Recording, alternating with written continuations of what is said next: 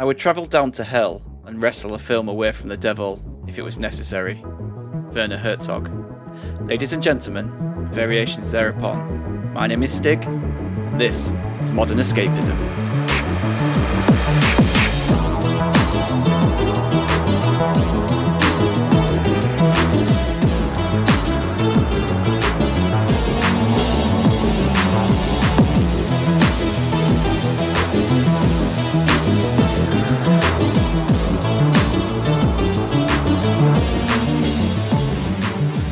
Hello everyone, and thank you again for tuning in for another episode of Modern Escapism. This week I am in the hot seat and I am joined by Oodles.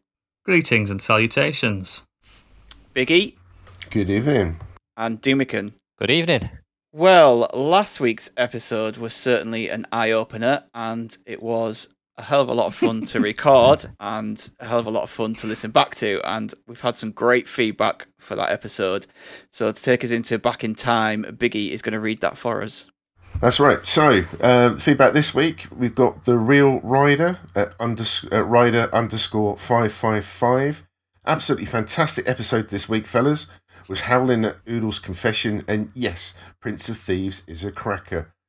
Also, It's not. Also, Gadget, 2 words, 1 punch. Not seen that, so don't know what that's about. One Punch Man. Boof. Jesus, this week's podcast was funny. Oodles, you need professional help, my friend. Although I did actually think Thatcher was an adult film star, as she fucked thousands of minors in her career. Sick burn. Yeah. Then we had from Rob McIlroy at Rob Sharp. Oodles really owning the guilty pleasure section. Fair play.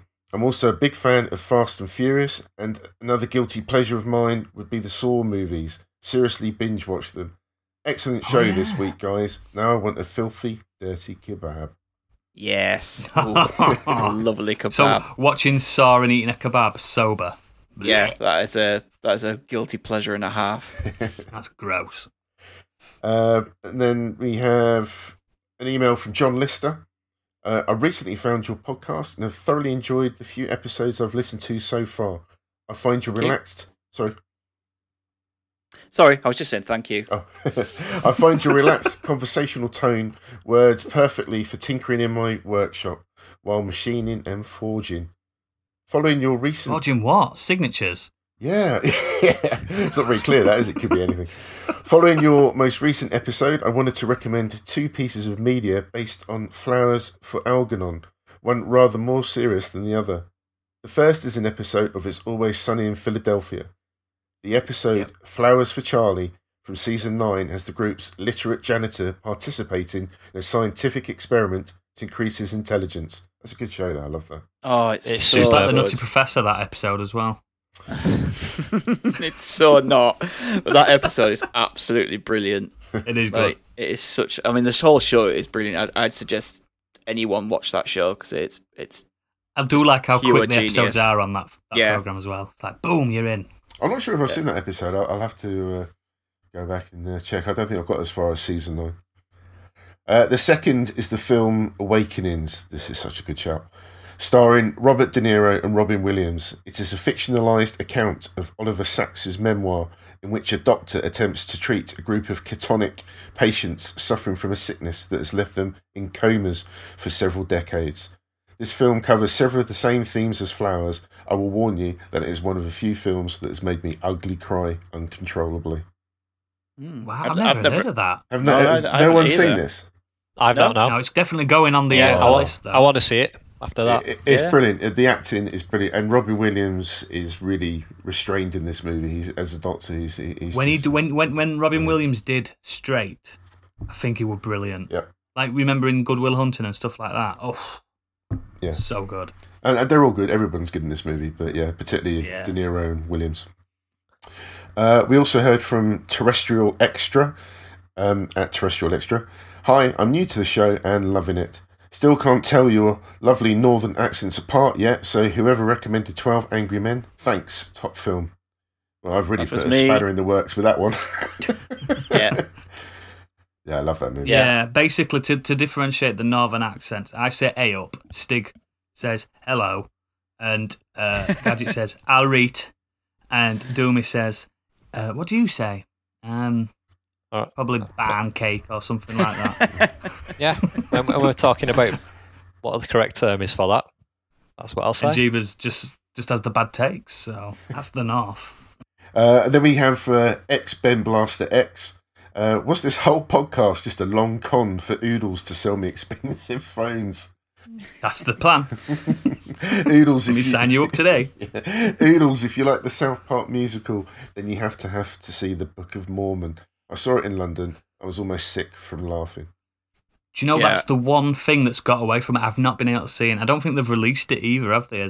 No, it's not on like DVD. No, I really want to watch this because I'm a huge fan of South Park. A few of my friends have been to see it, and I've just been like, "Oh, come on, I'd love to see it." But yeah, not. Well, they were due to tour with it either this year or next year. Obviously, for obvious reasons, that's not happening. So, when we can do it, I'm definitely going to try and go and see it.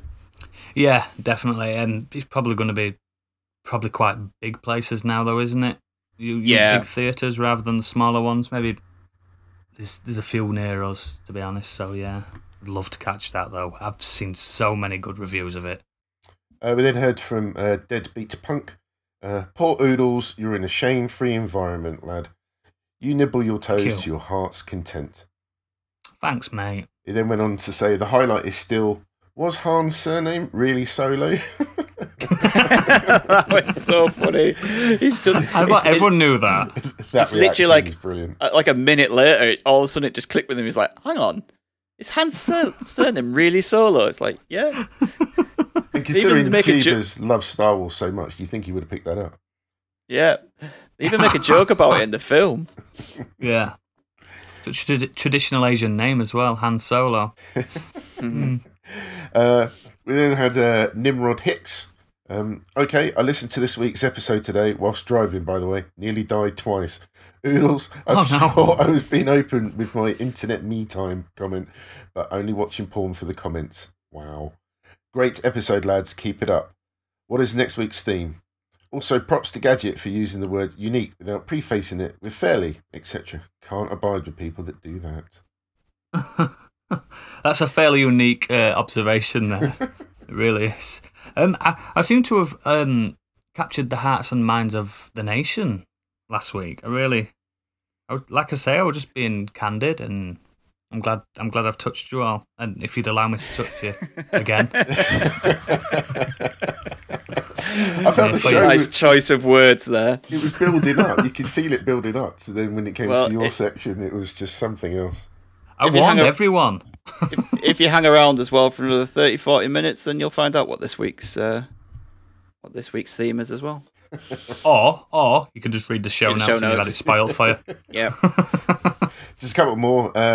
We heard from Christine Dowie, OMG Oodles and porn. Then in caps, toenails. And then he reads the last page. What the fuck?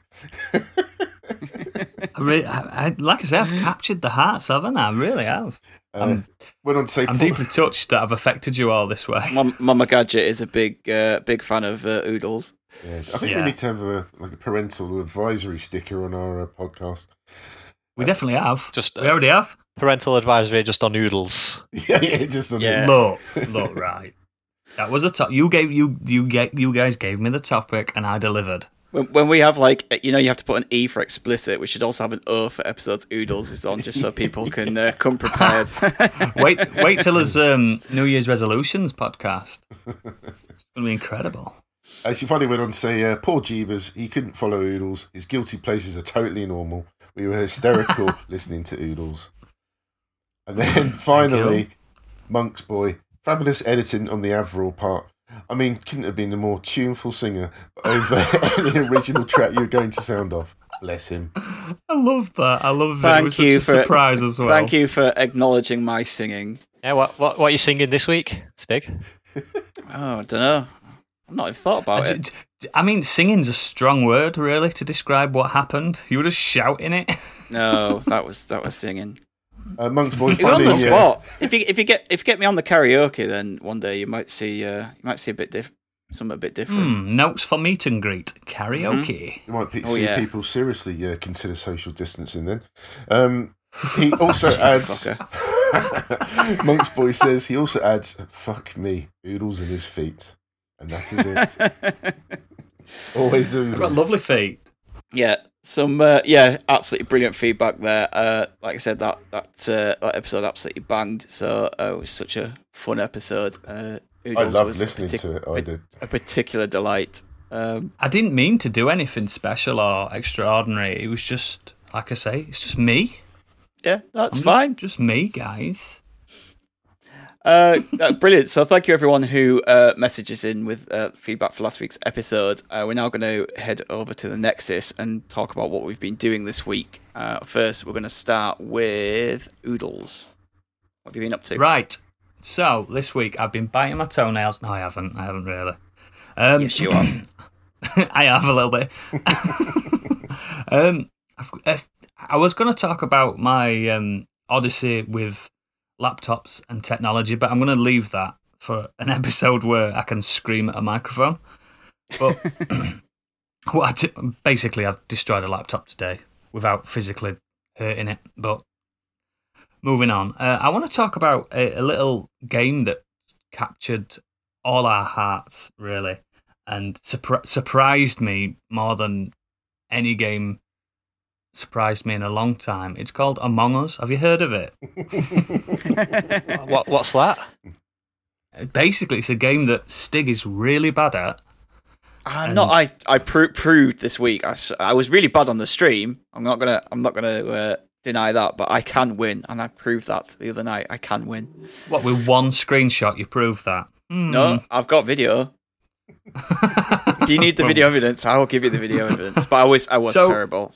But Obviously, you can go and watch our stream of it on our YouTube. But I thought I want to discuss it a little bit more before we do, before you do, and before we ever play it again. So what it is, it's I think they call it isometric multiplayer, don't they? Where you're all in there together. You're not basically in a little spaceship. It's 2D, no, 2.5D type affair. It looks like a Flash game, doesn't it? yeah, And basically, is it up to 10 people you can have on your team? yeah, you can Yeah, have it's up to up to 10 10. people like in the room. Yeah, Yeah, so we obviously had 6, and one of the 6 is the imposter or the murderer or the potential murderer or someone that just should not be there, and everyone else doesn't know. And it's a secret, obviously. You've got to. Basically, the imposter's job is to blend in, like John Carpenter's The Thing, but less I alien. got vibes from that. I really did. Yeah, it's weird, and I mean, watching our video or playing it yourself, you get that feel because I'd never played it at all, and I was confused. I think Jeebus was the same as me. We were both like two old men, like, what do we do? What's the aim? And it, like Stig said, the aim is survive or kill. It's the simplest format, but he doesn't look it from the off when you first set up. You're waiting in a little lobby, then the leader of the party, you get involved, you start doing your tasks if you're not the imposter. You basically got to get to... I don't even know if there's a backstory in that game. You've just got to get from A to B no, by completing tasks. You basically, yeah, like anyone who isn't the imposter has to do a series of tasks before the imposter kills them, or you work out who the imposter is. If you do all of your tasks before they've managed to kill everyone, then you win. You could, yeah, if you're quick enough, and obviously there's cooldown times and stuff, you could just kill everyone in one go if they don't notice. But the chances of that happening is very slim because people are going to notice. Because the tasks, this is what I like about the game. The tasks seem to get you everywhere in the ship. If you're following the task and you're doing it properly, you will stumble across a body. I mean, the first few times I didn't realise it was a body. I was just stepping over it, just ignoring it. It's literally like a pair of legs with a bone sticking out of it. What else could it be? It could be dinner. I don't know. But what I really want to discuss about it more than the actual game itself is how it made me feel about games and multiplayer, because I'm not a big multiplayer gamer. I play a bit of Rocket League now and again. But this, it sparked something in my little dark heart. It made me feel like this is the future. This is what gaming is all about now. It's about fun, ultimately, but fun in a social aspect. So it was the first time in this lockdown / pandemic that I didn't feel like I'd miss my friends, if you get what I mean. I'm not trying to be somber or anything, but I felt like I were really socialising. I mean, I know that we do this podcast every week and stuff, and we have a lovely community, but it just made me feel warm inside. Yeah. You get me? Yeah, it's a great game for.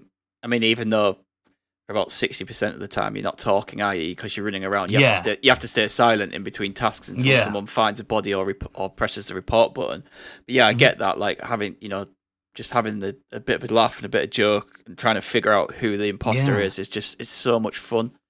I think that's what makes it special as well, because you don't talk, you're doing your tasks and you're probably talking to yourself, or if you're me, you're singing and stuff like that.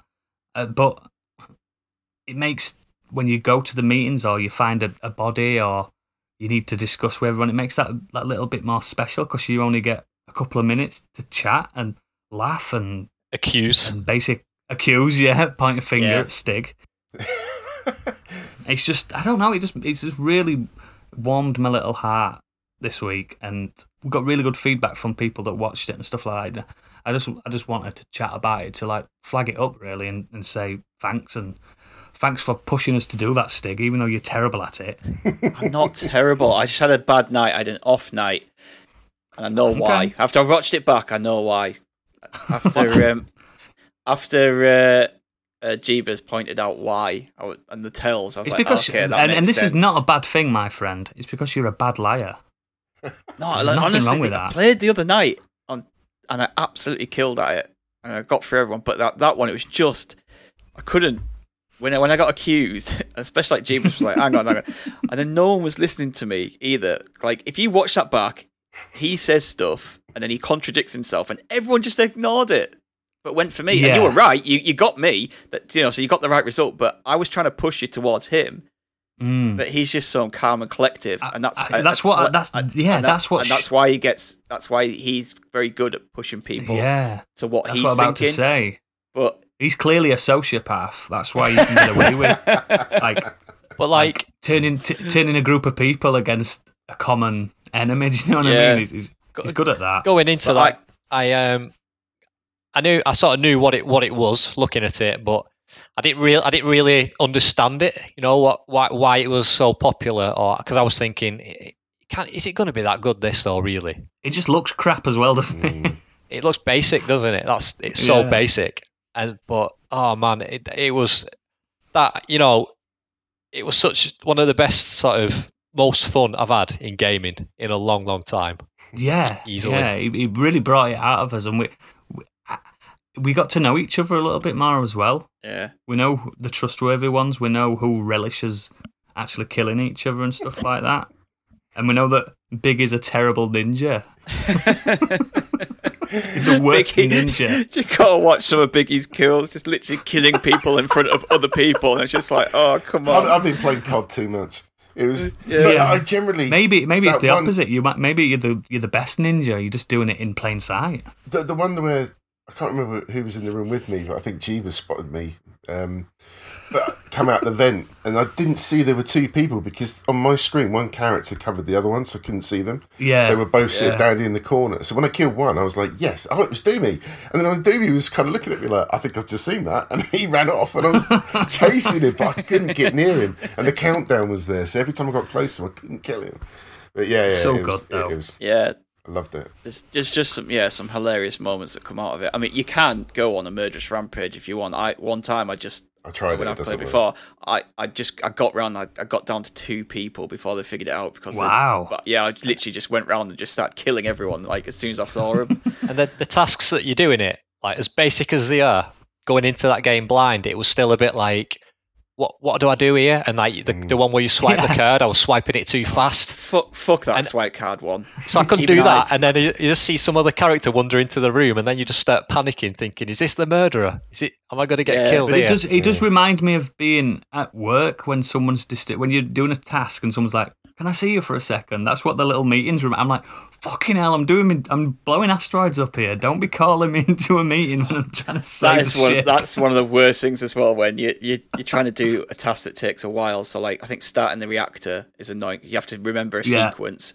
and you have to do it 5 times. That's right, yeah. And you get to the 4th one, and then someone finds a dead body or does a report, and you're just like, for fuck's sake, I've got to start this all over again now. I've got to get back to work. Yeah, it's so awful, but in a good way. But yeah, that's really all I want to chat about. And I want people to definitely go to our YouTube /Modern Escapism and watch that Among Us stream, because if you're not into gaming as much, you'll understand the gist of it in about 5 minutes, and it's just pure gold. And that's not me being biased, because I love everyone that I work with here, but I just think it is pure gold, and you should definitely check it out. It was a good stream. It was a very good stream. Thanks for recommending it, Stig. Really, Yeah. I knew it'd work. I knew it'd be a good one to play. You got me into Hollow Knight and Among Us, so that's 2 for 2, mate.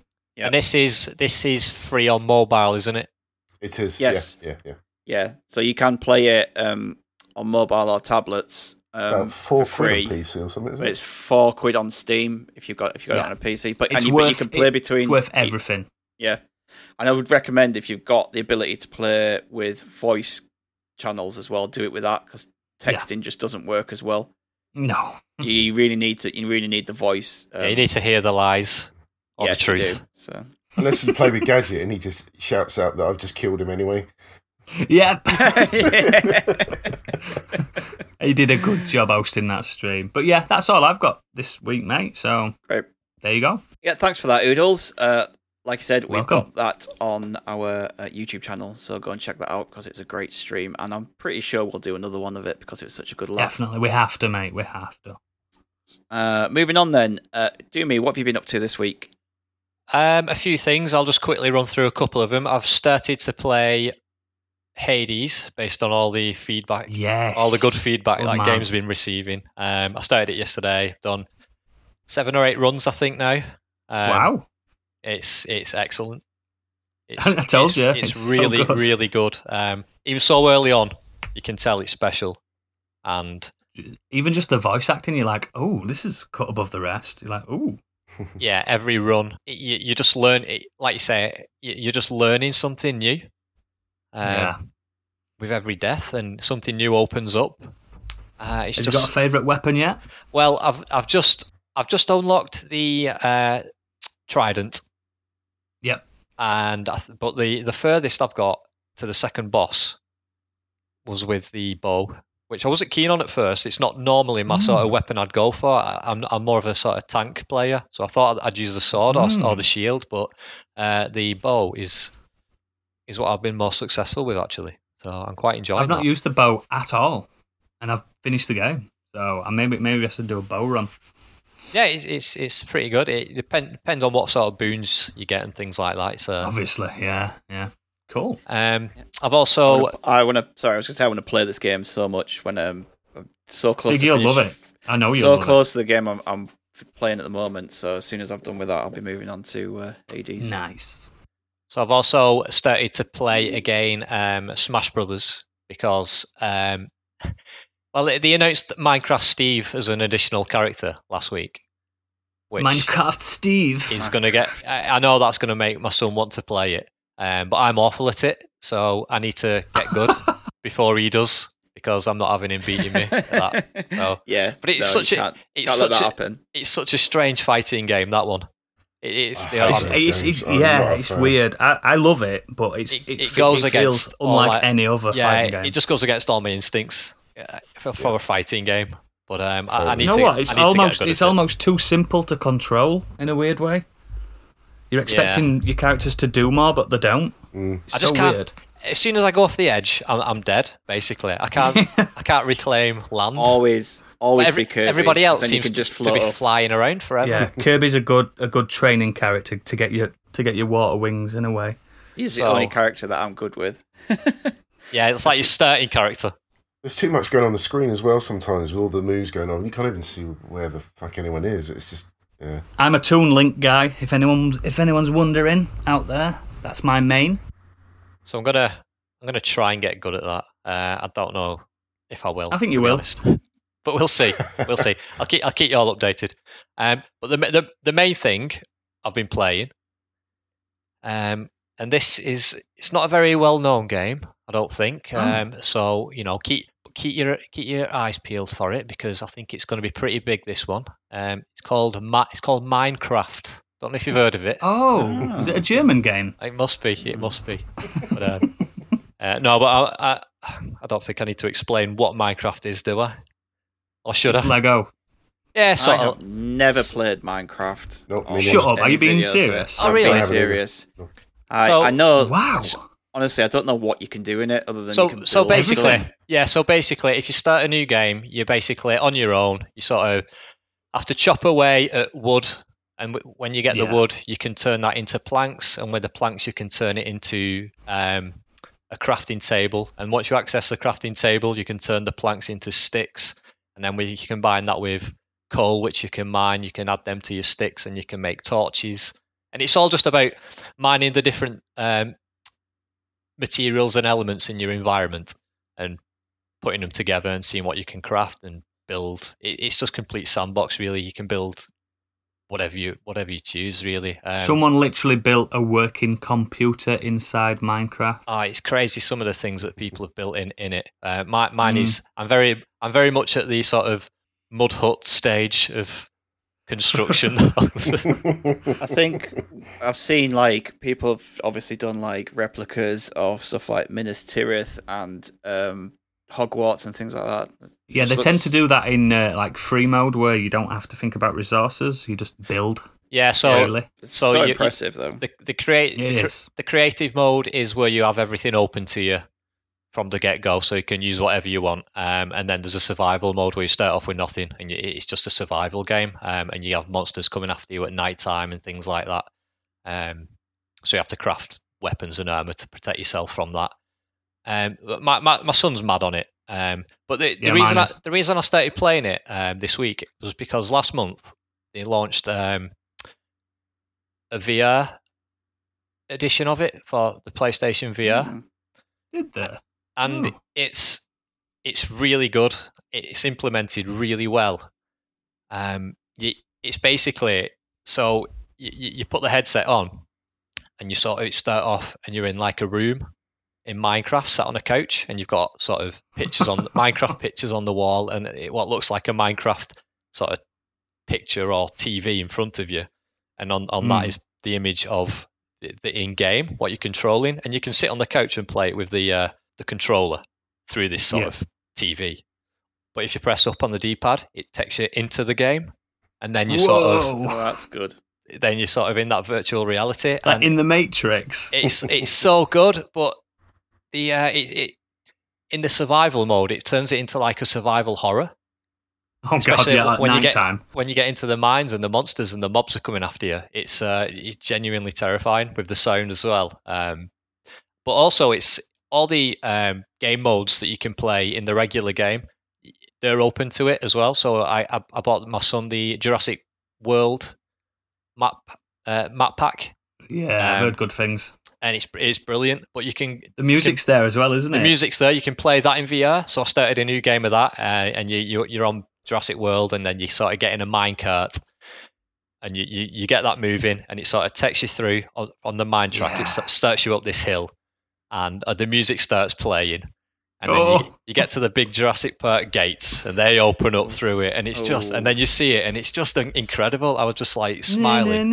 It's so, it was so good. It was so good. Like, but my son's only 6, so I don't really think he can. I don't think it's good for his eyes if he plays that. Did you have the VR on and were like, shush, son, Daddy's playing. I've not sort of played it in VR while he's been here, because he'd want to be in it all the time then. All the time. Yeah, I have found that when I put my VR headset on, I thought, well, I've got a bit of spare time now. Kids are outside playing with their friends.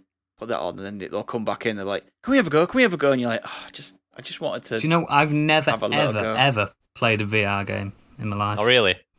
Yeah, it's good. Never, not once. It's really good. It is really I've got good. a feeling that the second I put it on, I'm going to start throwing up. But I'm not travel sick, so I don't know. I'm just. No, you'd probably be okay then. You'd probably be okay. Yeah. Some games are worse than others for it. I'd probably play a game that I'm used to, that I've played without VR first, Resident Yeah. Evil so 7. I know what to expect. Yeah, Oh Minecraft- yeah, jumping Minecraft straight then. into survival horror. You got you have to, mate. It's I awful. know. It's How, bad, Jamie? man. How does playing with that kind of graphics then work? Like feel in VR? Because a lot of other games in VR is trying to make. It's when you play, fine. you- It works really well because it's so basic anyway. They're not trying Yeah, to portray realistic graphics, so it works really well. It controls really well. You can you look and move forward, and you'll move forward in that direction, or you can flick the right analog stick left and right, and it'll move in sort of 45-degree increments. So gradually. Yeah, so you're not going to be sick then, are you? No. 'Cause you've got enough time for your eyes to adjust. Because that's what makes you sick, isn't it? Your legs aren't moving.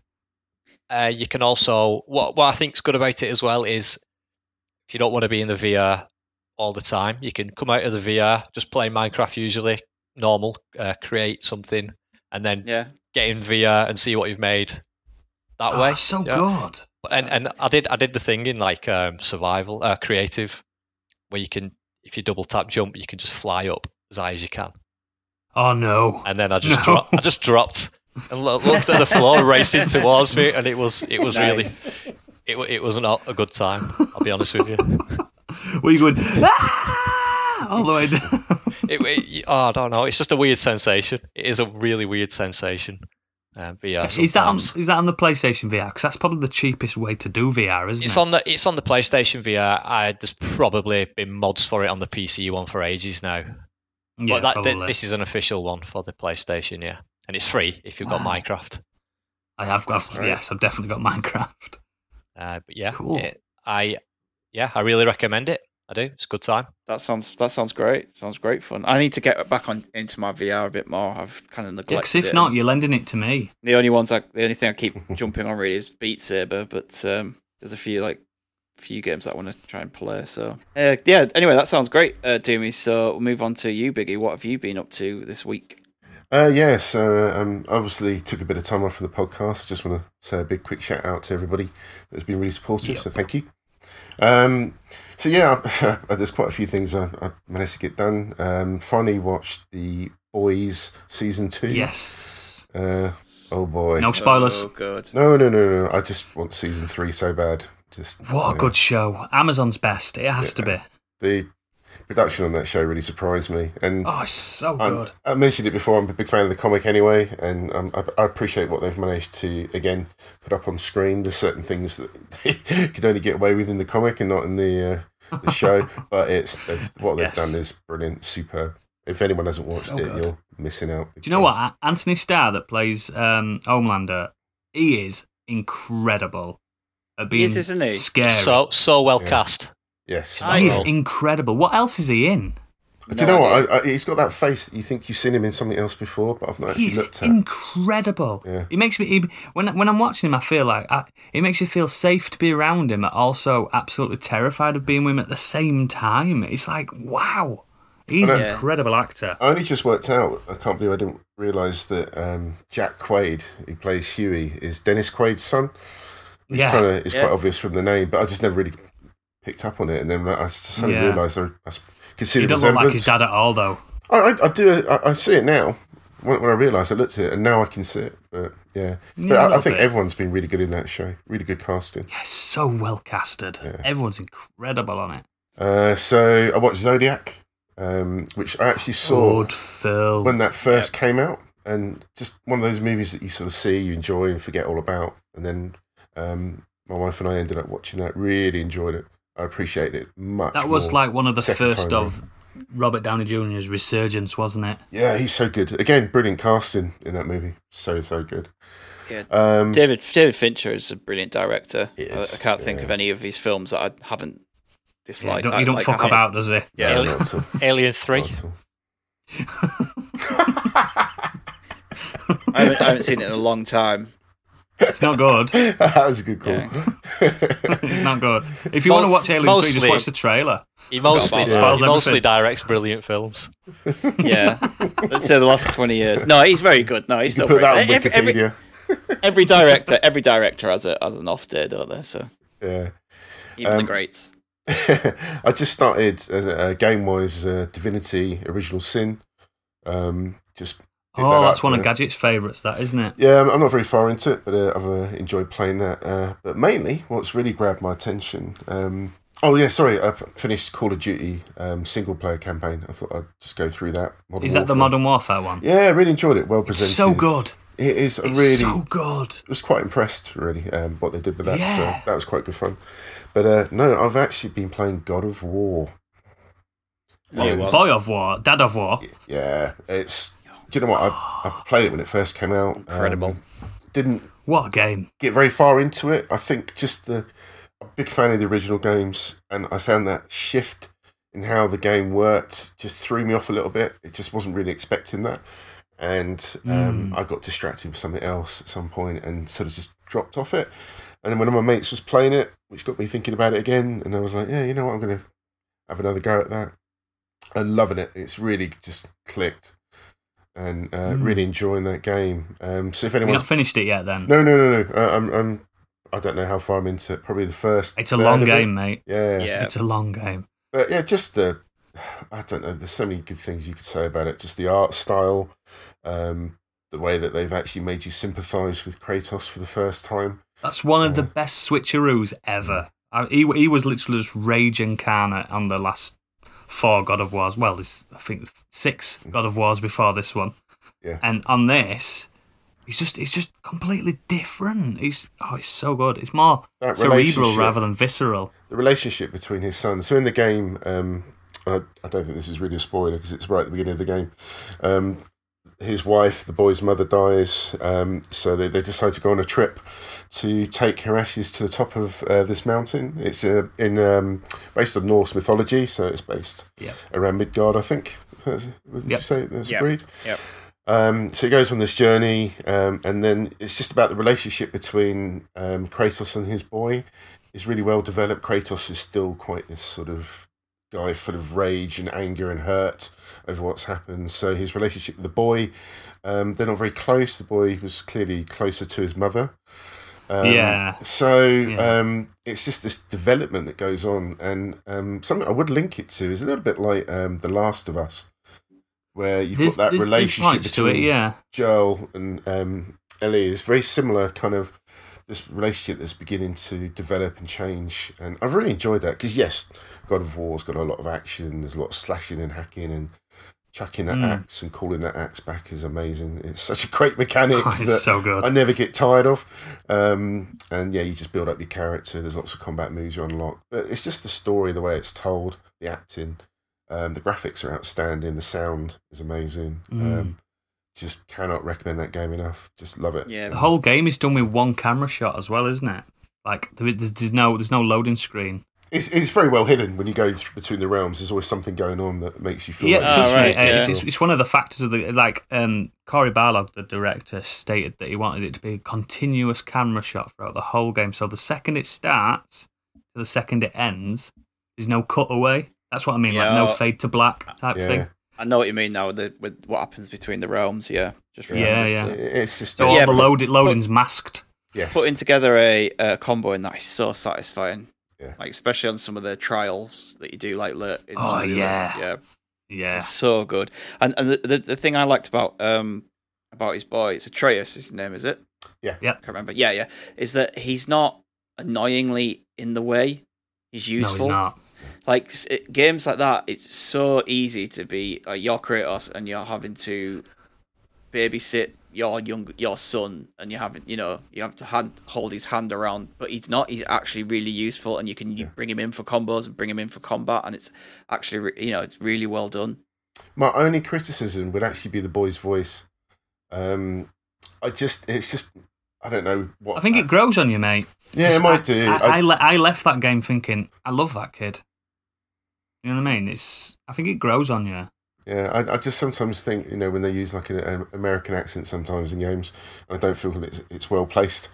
I like Kratos' voice. It's Christopher Judge, who was Teal'c in Stargate 1. He's really good. Boy. Yeah. He's really good. His grunts and everything is great. It took me a while to get for it to click, to be honest.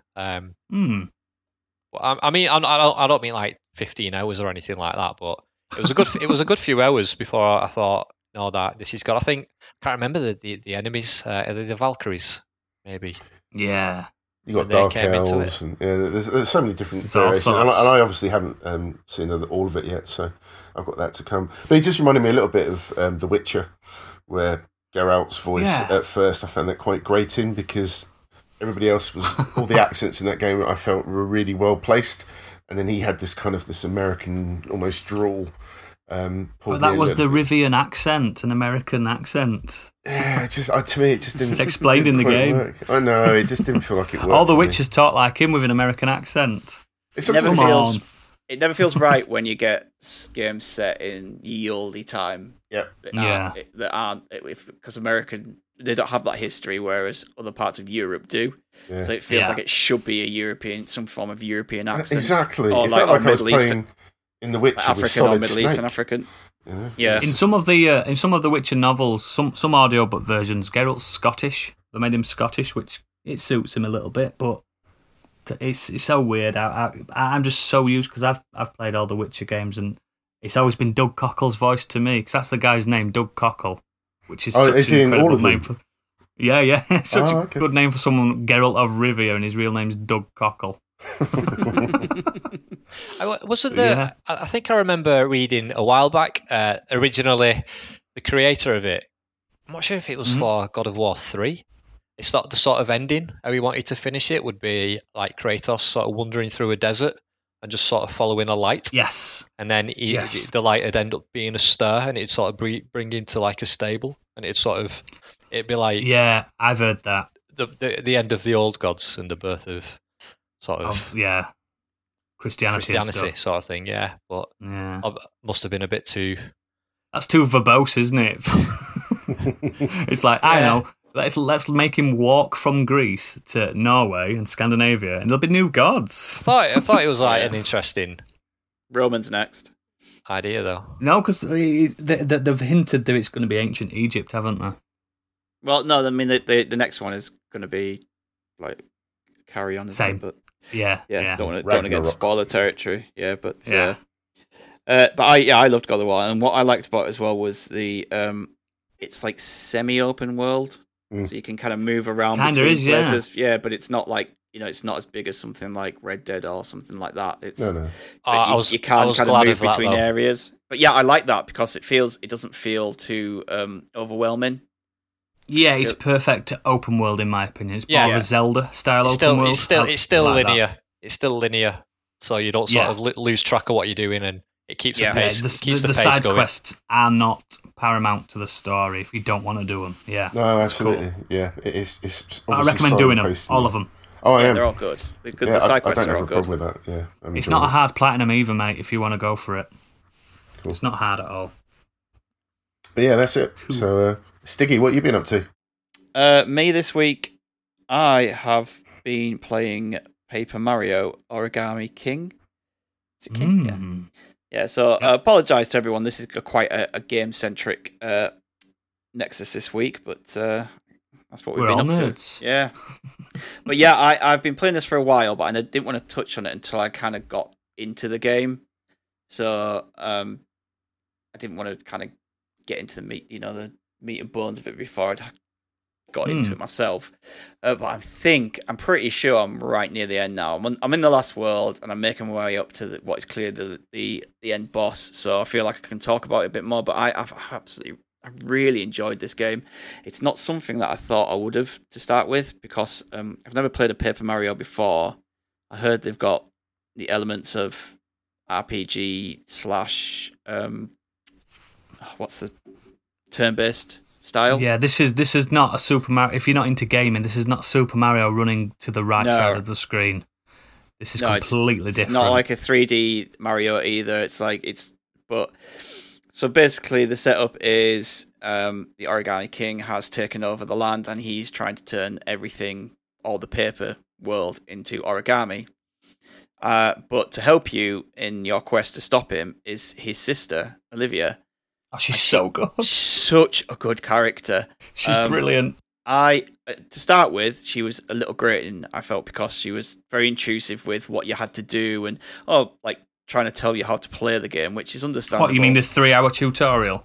Yeah, but after that one, she becomes like gets into her own little character, and like she's just adorable. Like some of the stuff she comes out with is funny, and you also have a few side quest allies with you throughout the game as well, which all offer up like their own kind of unique characters. To me, though, Olivia is the narrator of the tale, because Mario doesn't speak, as we all know. Yeah, no, Mario doesn't. He just reacts to stuff. Yeah, because she's new to the world that they're inhabiting, it's perfect for her to discuss things that normal people wouldn't just sit and discuss together. It just makes it perfect for that. And she's so good. Because like you said, she is new to the world. She's kind of been born into this world. And everything is fascinating to her. So she says things that you like Oodle says, like you won't even think about it, and then she comes up with it, and you actually, that's actually quite cute and quite a funny thing to say and to notice. Like she picks up on things, but even like the combat in this, so it is turn based in a way, but what it is kind of on turntables. So you have like 4, you stand in the middle, and then you have like 4 turntables on the outside, and you've got to line up the enemies, and if you get them all lined up in a straight line or in a block of 4, you get like an extra bit of power on your attack.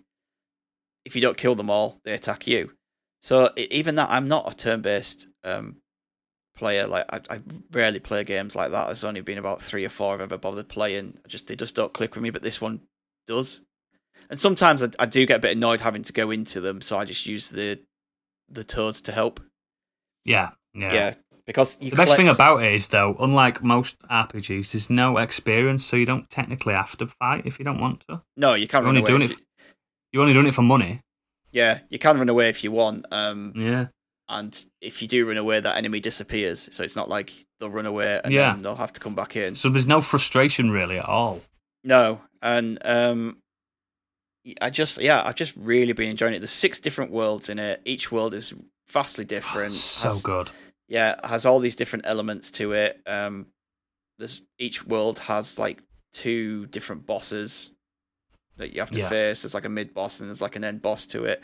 It's just really creative, really fun, and I've really enjoyed playing it. I would definitely recommend it to people if you do like Mario. I'd recommend it just for the characters.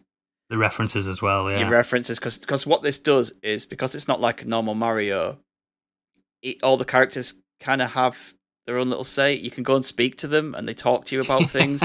So weird. So even who are usually traditional baddies, you're kind of working with them because of this. They're kind of like Mario as well. They're like, oh my god, it's you. Yeah, because Mario's like a celebrity. Yeah, he's like a celebrity to them.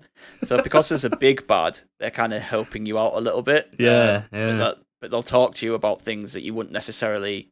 None of this story stuff would be in there with a traditional Mario. So yeah, it's really good. I don't know what else to say. I just want to say as well, one last thing about it. It's really charming. It's really well written. The script, man. Yeah. Oh my god. Yeah, the script is brilliant. I didn't expect it came out of nowhere. Love it. It's so well written, and there are genuinely bits in this game that pack an emotional punch. Yeah. You are literally, I don't like saying it, but literal laugh out loud moments. I was literally like in hysterics in some bits. You don't get that with a traditional Mario game. I believe that it wasn't. I believe it wasn't actually Nintendo. Was it? Was it another publisher that did it? I'm not sure. Working with a Nintendo license. So, but there is also a load of proper little innuendos and things in there as well. So good. Yeah, like if it was a kid playing it, it would go over their head. But like as an adult, Olivia will say something because she's so innocent, and it gives you a proper good chuckle. It's that Pixar humor, isn't it? Where adults are like, aha, I know what you're saying. Yeah, but you're not saying it. Yeah, I think I was just going to say, I think I'm the only one here who hasn't got a Switch. I think even Gadget's got one as well, right? So yeah. I'm the only one that hasn't got one, so I'm going to definitely need a Switch, mate. And all of these. Yeah, Switch is great. It's essential for me, really. I think I've played so many games on that I don't think I would have played it. Like even though they're available on like PlayStation or PC, Just the ability to just pick up the Switch and just play whenever you want it's just essential. It's so odd because the Switch is like the ultimate role-playing game console for turn-based games, and you don't play them. Yeah, you're missing out on so many golden games. I don't like stuff like that. Nah. But yeah, with this game though, I think it's the charm and everything, and the colours and the art style and everything that really draws me in. It's doesn't look like any other like turn-based RPG. It's just it doesn't. No. And there are a few things, there are a few bugs. It's not like a perfect game.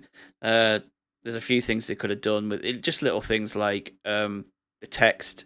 Like you have to literally read every bit of text. You can't skip through it. So you can't read it. You can't like skip it, read it yourself, and skip over. You have to like watch it go like and read every bit. And sometimes when there's a long bit of conversations going on, that does take a while, especially if you have died and then you have to go back to that area and redo that bit. It's a bit like, oh come on, like I've already read all this. So like the combat, I've seen a few sort of videos, clips of the combat where you're sort of spinning enemies to line them up. Yeah. So they're like on like a disc, like in different layers, and you spin them to line them up. Yeah. So is that all the combat is throughout the game, all through? No, what I was going to say, there's actually a few times where you're doing combat outside of that, which I really appreciated. So there's a few times where there's like big paper mache like monsters, and you have to like whack them with your hammer.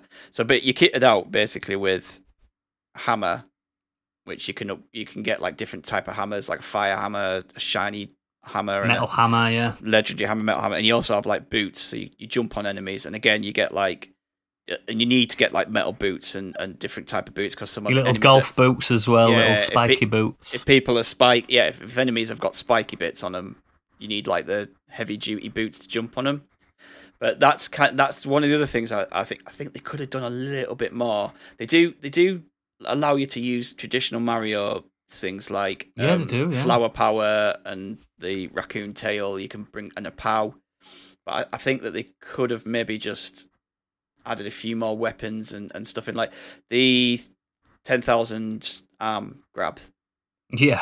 So basically, there's parts in the game where you'll stand on a magic point and Mario's arms extend, and you do things like pull the his arms are like accordions. Yeah. It's so weird. Or you unzip like something and stairs will fold out or a door will open up. Yeah. Because the whole world is paper. Yeah, the whole world's paper. It's really well done. Like when you open up a door, it's really cool because you can see like. It looks like a cardboard door. Like it all really aesthetics brilliant. But I think they could have done a few more things with that rather than just always being the extendable arms. Like there are magical powers which you acquire later on that Olivia can use in battle, but you can't always use that. And I think for the environmental stuff, they probably could have done a few different things. Maybe they could have done like extendable legs or like just. I'm not really sure. Doomican, if you think like traditional RPG, like summons, that kind of thing. Yeah. There are like what we'd call summons, ultimate spells type things. Yeah. Okay. But other than that, like, it's fantastic. Loved it. I'm absolutely smashing its weekend. So the idea is to the Origami King has like wrapped up Princess Peach's castle in streamers. And poor princess. And you have to go to all these different areas and lands to basically get rid of these streamers so you can get into the castle. And this weekend I did 2 of them. So wow, that's a lot. Yeah, some of the levels are quite big. Like you think you're near the end and something else will happen and you're like, there's still this to do. Yeah. But cool. Wholly recommended. I've enjoyed it. It's probably one of my favourite games I've played this year. So yeah, it's really looking good. Forward to finishing it. Probably get it done tomorrow, to be honest. Cheers for that, guys.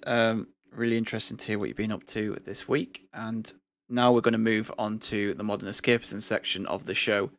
What I wanted to do this week, this is going to be a bit of a come down from last week, especially if Oodles is... I can bring it back up if you want. Yeah. Depends what films you're going to talk about. No, I'm more reserved today, so don't worry. Yeah, you can drive your cars safely. What I wanted to do this week was I really love film and I'm a big lover of film, and what I wanted to do was talk about films from the last decade, but avoid the blockbuster films, especially with what's going on at the moment with blockbuster stuff. I wanted to kind of talk about and champion those films that don't really get talked about much, or might just, there might be big films, but they aren't these big franchises. We're not going to talk Marvel, Star Wars. We're not going to talk about any hundreds of $1 million films or sequels and spin-offs to huge franchises. Because there are a lot of those. Yeah, I mean, we'll get to them one day. Trust me, I enjoy a lot of them. But same. This week I just wanted to hear more about the smaller film. I say smaller films because one of mine really isn't, but I had to talk some about gross it. a lot, don't they? Yeah, some gross a lot, but they aren't. They're not done on a massive $300 million budget. Let's not forget Pulp Fiction's an indie movie. Do you know what I mean? Yeah, but exactly. It's huge. So yeah, if you were hoping to hear more about our love of Fast and the Furious, this ain't that pod. We'll be back That's next week. We will be back for that one. Trust me. So yeah, Oodles, we'll start with you again. Tell us about the films from the last decade that you want to champion. I'm not gonna beat around the bush. I'm not gonna lie either. I struggled to find some that really resonated with me, because in the last decade I've become a dad twice and stuff like that. Time's been a bit I've been struggling to get to the cinema, and obviously even now, no one's getting to the cinema anymore. But yeah, even leading up to I've been to see like your films like Star Wars and stuff. The event films. Yeah, I've seen them. I've seen Avengers and I've seen stuff like that. But I was looking through like an IMDb list of like the last decade of independent cinema and stuff like that, and I really did struggle. But the three that I've gathered here really jumped out at me. So I just thought, I'm just going to go with what jumps out at me. And the first film I want to discuss is a type of film that I don't usually watch. It's a horror film. It's called The Witch. Yeah. I don't know if you've seen it. I have. The Witch shook me to my absolute core when I first saw it. Now, I didn't see it in the cinema. I watched it on my own in my house. So a good year or so after it come out, it was one of those films that comes out of the cinema and then comes on demand quite fast, because some do, don't they? Especially indie films. They tend to come out on demand pretty. So I might have seen it the year it came out, or maybe the year after. But if you don't know what The Witch is, it's based on colonial New England in America, with the first generation of British settlers living in what we all assume to be New England at the time. It's based on about 200 years before the Salem witch trials. That we all know about that, when women were falsely accused of witchcraft and the tragedies that befall those women. But this, rather than dealing on that, this plays it very seriously, this horror film. So there is witches in it. Yeah? So awful witches. And I'm not talking about Roald Dahl witches. I'm talking about witches that eat babies and stuff like that. Awful, unspeakable acts. And what really fascinated me when I first watched it, I've watched it twice now. When I first watched it, it's all the dialogue is spoken in accurate colonial British dialect from that time period. So it's not even ye old English. It's its own thing that's accurate to those people. Yeah. So there's obviously a lot of English accents to it, but they're speaking in almost Shakespearean in a way. I can't really explain it without you watching it, because I'm not an expert on that time period. But I had subtitles to watch that. Yeah, I did, mate. I did. Straight away, I was like, whoa. Like, you recognise words, but it's sometimes the context of how they say those words in a sentence. You know what I mean? It's so weird, and it just straight away had this ominous, because it starts pretty grim, to be honest. I'm not going to spoil any of the film for anybody, because it is a grim film. Oh, yeah. It's not nice. Very grim and eerie, and just it's not pleasant. The soundtrack's very, very visceral and like really sparse. So there's a lot more sounds rather than a soundtrack, if you get what I mean.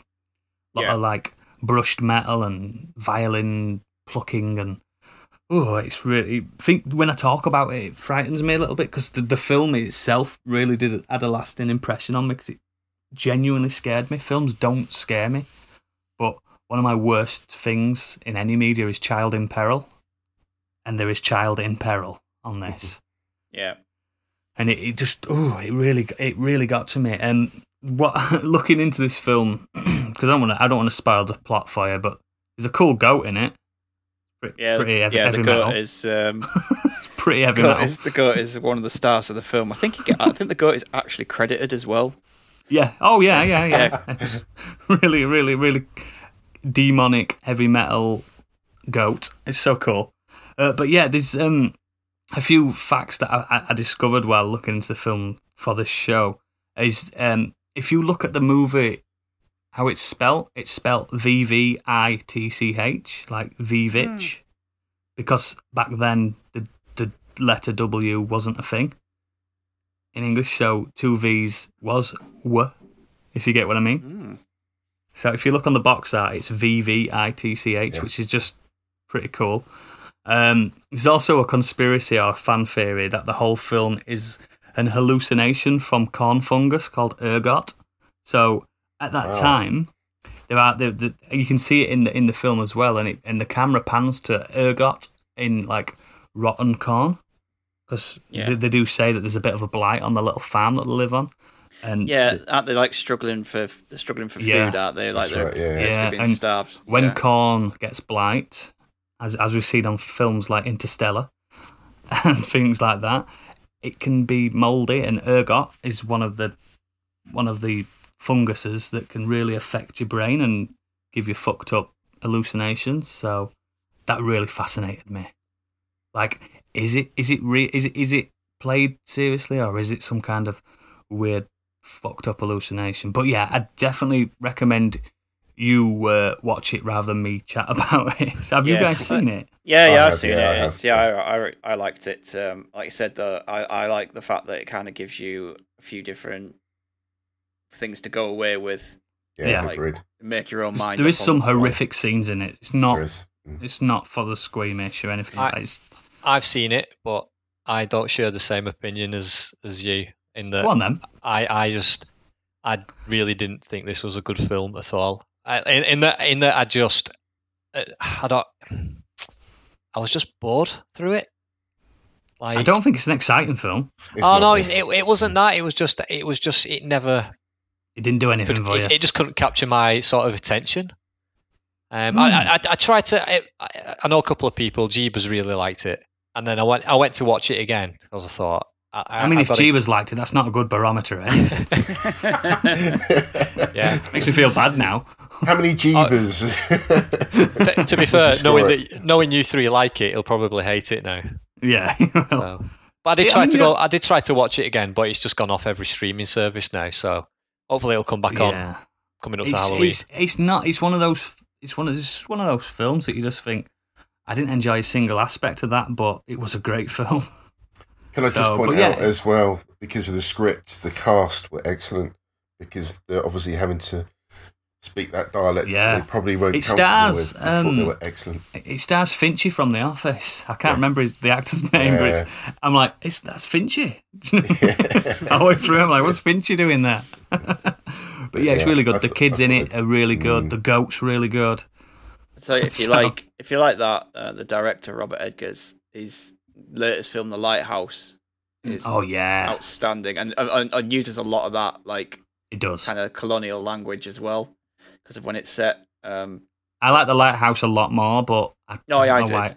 I need to watch that. The Witch lasted with me, if you know what I mean. It gave a more of an impression on me, like, stayed with me, and to this day, it's probably that affected me scariest horror. It really stayed with me. Like, there's not slasher horrors don't scare me. Obviously, alien ones do, because I've told you before. Alien horror scares me, but no, this really, really frightened me in a weird way. Like, I watched it on my own as well, and my wife was like doing something else. Like, she sometimes has a iPad in another room, and I was like, I wish you were watching this with me because I'm getting scared. Do you know what I mean? Like, genuinely. But yeah, watch it. You might be like Doomik and you might not like it, but you might be like Jeebus and love it. So go for it. The next one I want to chat about is a film that is probably in my top 5 films of all time. It's called What We Do in the Shadows. Now, the second anyone says that, everybody knows it. Everybody loves it. So good. This film exploded. It'd come out for a while and then it exploded. If you don't know what it is, it's about flat share vampires, basically. Yeah, it's a mockumentary, isn't it? It's like yeah, it's a mockumentary starring Taika Waititi and Jermaine Clement and a few other of their friends. And some of them, it's the first acting gig that they've ever had, and they're brilliant in it because it's got that. Sorry, Rhys Darby. He's in it as well, isn't he? Yeah, Rhys Darby's in it. Yeah. It's got that Kiwi humour to it, which is almost British in essence, very sarcastic, very on the nose. But it's played straight as well, even though it's a mockumentary. It's so good. Basically, these vampires are living in Wellington, in New Zealand, and they're just trying to live a normal life that any 500-year-old vampires can, that also need to drink human blood. It's just so good. It's like, someone said to me, it's like Friends but with vampires. That's completely wrong. It's not like Friends with vampires. No. This is like, it's like the classic mockumentaries like Spinal Tap type thing, but Spinal Tap, that the guys in the band are playing it really straight as well, aren't they? Even though they're stupid. It's like that. It's so good. And it's just the fact that there's a backstory. There's a lore to the actual world that they inhabit. Like I'm not going to spoil it too much, but there are other creatures in this world that exist, and the whole plot revolves around this big gala event that they have every 100 years or whatever, and just hilarity ensues. But I've got some facts for this one as well. The 125 hours of the movie was shot, and 90% was completely improvised. Now, when you watch that film, if you think, fucking hell, this was improvised, because some of it is absolutely gold. Yeah, it really is. Like some of the things they say is just so funny. Like, the scene where he goes, "We're werewolves, not swearwolves." That's completely improvised. My favorite is he says they're talking about why vampires love virgins. Yeah, and he's like, do you know what? I'm gonna fuck this up now, but paraphrase it. Don't worry. He basically says like a virgin is like. Would you eat a sandwich that's been fucked? Basically, yeah. I'm trying to make sure I got it right, but yeah, he basically like saying think of a virgin as like a sandwich, but like a sandwich that hasn't been fucked. Yeah, yeah, that's why they like something like that. And there's a nice riff on the Lost Boys where he's like, "Do you like biscotti?" Do you know what I mean? They're worms. Oh, yeah. It's so funny. And the building used for the exterior shots were the actual offices used by Lord of the Rings director Peter Jackson, which is just fascinating how small their little filming industry is in New Zealand, that everyone seems to know each other. And what really blew my mind is it took 9 years for the film to be made, from planning all the way to the finished recording. 9 years. It's incredible. And to say that barely any of the script was used. I think they did like a short originally. Yeah. Somewhere you can find it. I think it might be on YouTube or something. It's like an original short or something they did, and then they were like, let's turn this into a film. And then since then they've done obviously there's a TV show that Gadget talked about in a previous episode. Yeah. Now there's also Wellington Paranormal. Yeah. So it's Wellington PD. Yeah. Yeah. So it's like a mockumentary about the strange goings on in Wellington with the but it's the two coppers that are in this film as well, isn't it? Yeah, and vampires. Who were really funny as well. It's it's not horror at all, but there's some horrific things in it. There's a lot of blood, but it's just so funny. It's just so fun. I mean, have you all seen it as well? I have. I watched it recently. I agree. It was so good. It's on Prime Video as well.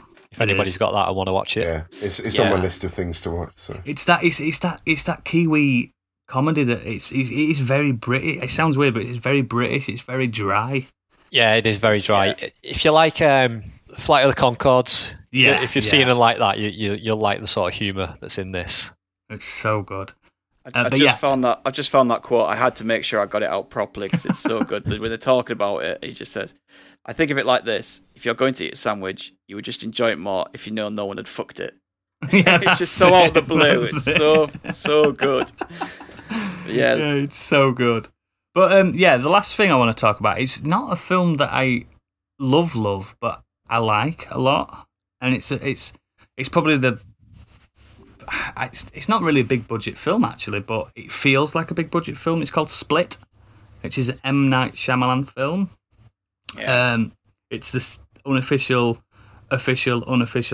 sequel to Unbreakable, starring Bruce Willis and Samuel L. Jackson. Now, Split is in the same universe. It's called the East Rail 177 universe, which, if you've seen Unbreakable, you know what that means. Everything has a universe now, doesn't it? Yeah. You know. It's the second of a planned trilogy. The next one's going to be called Glass. And if you've seen the film, obviously you understand why. Glass is out. Is it out? Oh, yeah. Came out last year. Right. Shit. Well, I've not been to the cinema. But yeah, Glass is out. There you go. Yeah. So I'll probably watch that tonight. Finally, I've been waiting so long. But yeah, what really... The film itself didn't really grab me. It's the acting role of one person in particular, James McAvoy. Now, I'm not a big McAvoy fan, but in this, he plays a character called Kevin, who has split personality disorder. Now, he doesn't have it where it can be medically treated. This guy has it bad. Now, I think he has a total of like 30-odd personas that his mind goes into, and some of them are absolute psychopaths. Some of them are all right. Like his own normal, I say normal in inverted commas, Kevin himself is quite a nice young man, but the acting chops of McAvoy, the work he must have put in to, and he doesn't portray all the personas. He only does about 6 or 7, but still, the job that he does. And one of them, and I'm not going to spoil it, but one of them is such an animalistic kind of persona that he taps into, and it's frightening. It really is frightening, and it's so like. That man must have worked out so much. Like, he changes his body mass, basically. Without CGI, he looks like a different person in certain personas. He does one where he's a persona of a woman, like a middle-aged, posh woman. And you forget that it's McAvoy. You just think, oh, it's just a woman. It's so good. And it's not like he puts a wig on either. He just wears a dress. He's still got a bald head. So I don't know. Have you seen it? Yeah. His acting in that is the only thing I liked, to be honest. Yeah, that's the main thing why I'm bringing it, because it's linked to Unbreakable in a stupid, crap way. It's probably awful the way they linked it. Awful. Yeah, it's probably linked to Glass in a shite way as well. I didn't even know Glass was out. That's how. I mean, Unbreakable's a great movie. I love that. I like Unbreakable. Superb. I didn't like that either. I don't think I'm a fan of his films in general, to be honest. You don't like Signs? I did at the time. When I first watched it. I haven't seen it since. But what I don't like with his films is you expect a twist, and there always is. He started doing films without twists, and then everyone was like, "When's he going to do a film with a twist again?" So where's the twist? I actually like The Village. I enjoyed watching that. A lot of people don't like that movie. Good. I like The Village. I think I'm a bit of a Shyamalan fan without being obsessed. But yeah, I just got some obviously facts with this. A man by the name of Billy Milligan became the first person in the history of the United States to be acquitted of a crime based on psychological condition. Billy suffered from what is now known as dissociative identity disorder, also called multiple personality disorder, and that's where he got the idea for Kevin in this film. Obviously, Billy Milligan was acquitted, but I'm not sure to the extent of his crimes. It wasn't planned initially when Shyamalan wrote the script for this film, and you can tell it wasn't planned to be linked to Unbreakable at all. And when you watch it, I mean, you can tell. Yeah, you can definitely tell. It's like, let's put a little bit at the end. Yeah, when they did the link at the end, I was just like, fuck off. The link, that link is terrible. It really is. But how do you get people more interested in it? Link it to one of your more successful films. Yeah. Now, if you've seen Glass, you'll have to explain to me if this is fact or fiction. But on every one of these films that he's made, I'm sure it's probably on Glass, the last words uttered in both the first two movies is Mr. Glass. So is that the last word in the final one, if you've seen it? It wasn't that memorable. Can't remember. Honestly, I thought Glass was awful, the worst of the three. Is it really bad? Oh, so bad.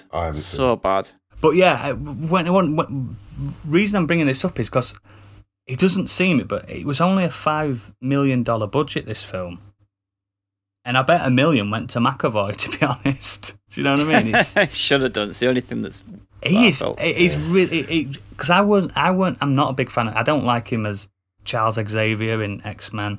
Nope. But he's really good in this, and that's what really set it apart. I'd rather it be an hour and a half of watching McAvoy get into the roles rather than the film, if you get what I mean.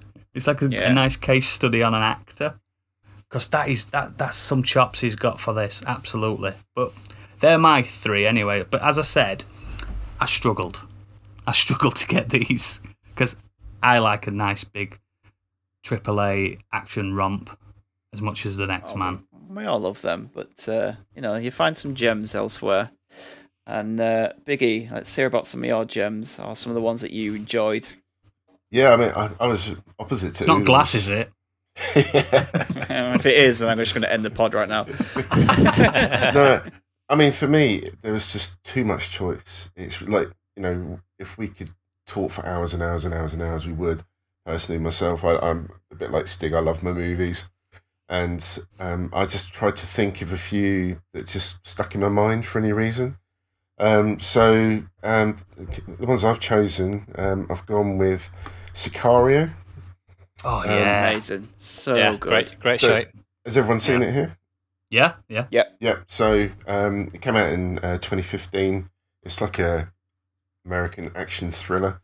The name Sicario is actually Spanish for hitman, which kind of reveals quite a big plot point, but I don't think it'll ruin anything spoiling for the movie. I think just looking at the box art on the DVD, you know exactly what you're getting into. But again, the cast is excellent. It was directed by Denis Villeneuve. It stars Emily Blunt, Benicio del Toro, and Josh Brolin, amongst many others in the movie. It follows a principled FBI agent who's enlisted by a government task force to bring down the leader of a powerful and brutal Mexican drug cartel.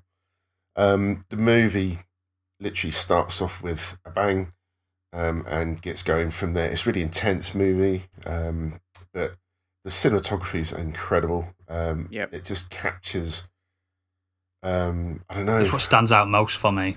Yeah, it kind of makes so good. I do not wish to offend anybody from Mexico, but it really does make Mexico seem really intimidating when they get the way it's filmed. It's just the cinematography is fantastic. The soundtrack is amazing. The acting is superb.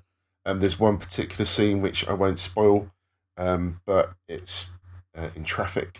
And it was just that's so tense, so have never been so tense watching a movie. I thought it was just so well done, and I just literally cannot recommend this movie enough. It's just so well done.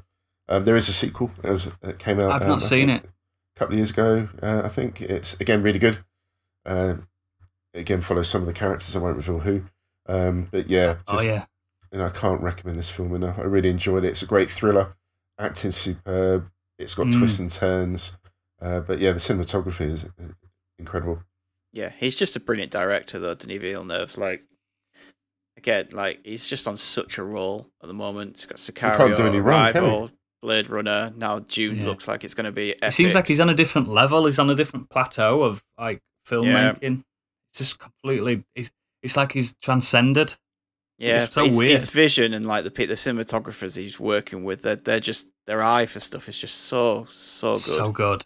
Give that man all the money. I mean, even when they announced Blade Runner, I really wasn't interested because I'm such a fan of Blade Runner. But I enjoyed Blade Runner. I thought he made me like the sequel more than the original. Yeah, you're right. What he did with that movie was superb. So, moving on, the second choice for me is The Raid. Yes. Has everyone seen this? What a film. Yeah. Okay. So I've seen it about 40 times. Ever. It's so good. I come from a background of watching. I grew up watching Jackie Chan movies. I thought you were going to say I come from a long line of kung fu experts. Then, which I also no. But I was always in the sort of the Jackie Chan side where people go Jackie Chan, Bruce Lee, and so on. I admired Bruce Lee. I thought he was incredible. It's probably one of the first conversations we actually had online, Biggie, about Jackie Chan. Yeah. And I just fell in love with Jackie Chan, grew up with him. He was an incredible actor. He's the daddy. His movies, his backlog of movies are incredible. And I didn't think that sort of action could really be topped because that guy's put himself through hell to entertain the world. He's broken himself. Yeah, so much. So much. I hope that guy somehow lives to enjoy his retirement. But absolutely. When The Raid turned up, I mean, I didn't know what to expect, really. I didn't know anything about the actor. I didn't know anything about the directors. It just sort of came up on my radar. Somebody said, you should watch this. And it's an Indonesian action thriller. It came out in 2011. Yep. Directed by a Welsh guy, Gareth Evans. Which really threw me as well because it seems like such an odd combination. That, it's a Welshman doing it in Indonesia. Yeah. But it's based on the martial art of Silat, practiced in Indonesia. And it stars a guy called Iko Uwais. I'm not quite sure if I pronounced that right. I think you did. He is just incredible. The film basically is centered on him. He's part of an elite squad that have to infiltrate a high-rise building that's run by a drug lord, located in the sort of slums of Jakarta in Indonesia. And as they go in, they get spotted by a scout that works for the drug lord. And so the building just becomes on lockdown, and then basically the elite squad have to survive in this building to obviously save themselves, save any of the residents in there, and hopefully take out the drug lord. It's quite a basic plot. It's been done before in different ways. And weirdly, we were talking about this in the Discord, that the movie Dread came out the unofficial sequel. The same time. They have like the same kind of exactly the same plot. It's so strange. Yeah, I think The Raid came out first, didn't it? But they were they're obviously being made at the same time. Yeah, so it was just such a weird. It's very like Armageddon and Deep Impact. Yeah. It's very video game like type, isn't it? Like moving from one level to one level to the next, like meeting different. They kind of do meet different bosses as they go up, don't they? Like they get up. The famous IGN review where it states that The Raid is the best video game movie of all time. That's not based on a video game. Yeah, I mean, you can see it though. You can see where like that influence comes from. Kind of like he levels up as well. Do you know what I mean? He gets stronger. You just cannot explain just the action of this movie. You cannot. It's just incredible. I cannot believe what they pull off in this movie. The choreography is. It's just insane. Some of the moves, some of the hits, you just look at it, you just think there's just no way that didn't hurt somebody. It's just incredible what they've pulled off. The film broke a record for the most plastique used, because when they fire guns, they're obviously little timed explosions that they have on set, and it broke the record for the most plastique used for bullet holes in any film ever. Which is incredible. A lot of the choreography is sort of inside rooms or corridors, so the environment is really tight. So the moves are so quick and so close, and you feel every punch. It's like kick. Ballet sometimes, isn't it? It's such choreographed, but it's so fast as well, and it doesn't. I could be wrong, but to me, it doesn't look sped up at all. It's just. No, I don't think it is at all. A lot of work has gone into this movie from the choreography. It's funny. I think They only made Gareth Evans. He only made this movie on because it was a sort of cheap film to make, so that he could raise enough money through this film, so he could make the sequel to it. Yeah, the sequel's incredible. It's insane. It's insane. It is. You didn't think they could top it, and they did. And even the story, the sequel's completely different now. We've hardly had to talk about the plot of The Raid, but The Raid 2 is just this whole drawn out, so mental. Yeah, I mean, you don't need the plot for The Raid, the first one at all. Not at all. It's a very simple plot, completely fine, but the action just holds everything together so well. Something else that's really good as well, also written and directed by Gareth Evans, was the Sky Atlantic series, Gangs of London. Yeah, really? I really need to watch that. Yeah. Especially the first episode. If you like The Raid, watch the first episode and you'll think, oh yeah, this is Gareth Evans, definitely. You can tell just with the choreography. Yeah. I heard of the show, brilliant. I just didn't realise. It's excellent. Another one for you, Biggie, if you like The Raid, is because some of the same actors, is The Night Comes for Us. You seen that? No. I've heard of it. I've not seen it, but I've heard good things. It's brutal. It's bloody. It's the martial arts in it is it's on the the level of The Raid. Not as good, but it's still really that kind of stuff going on. It's really. Do you know how I got told to watch The Raid? Someone said to me, they were like, "Do you know how you really like Old Boy?" I'm like, "Yeah, I love Old Boy." He's like, "Do you know that cool scene in Old Boy? Imagine that being a full film." I'm like, "What?" Yeah, that's basically it. That's what it reminds you of. Yeah, the hammer scene in the corridor. Yeah, I was like, "Okay, I'm in." And I was like, "Holy shit, this is better than Old Boy." Yeah.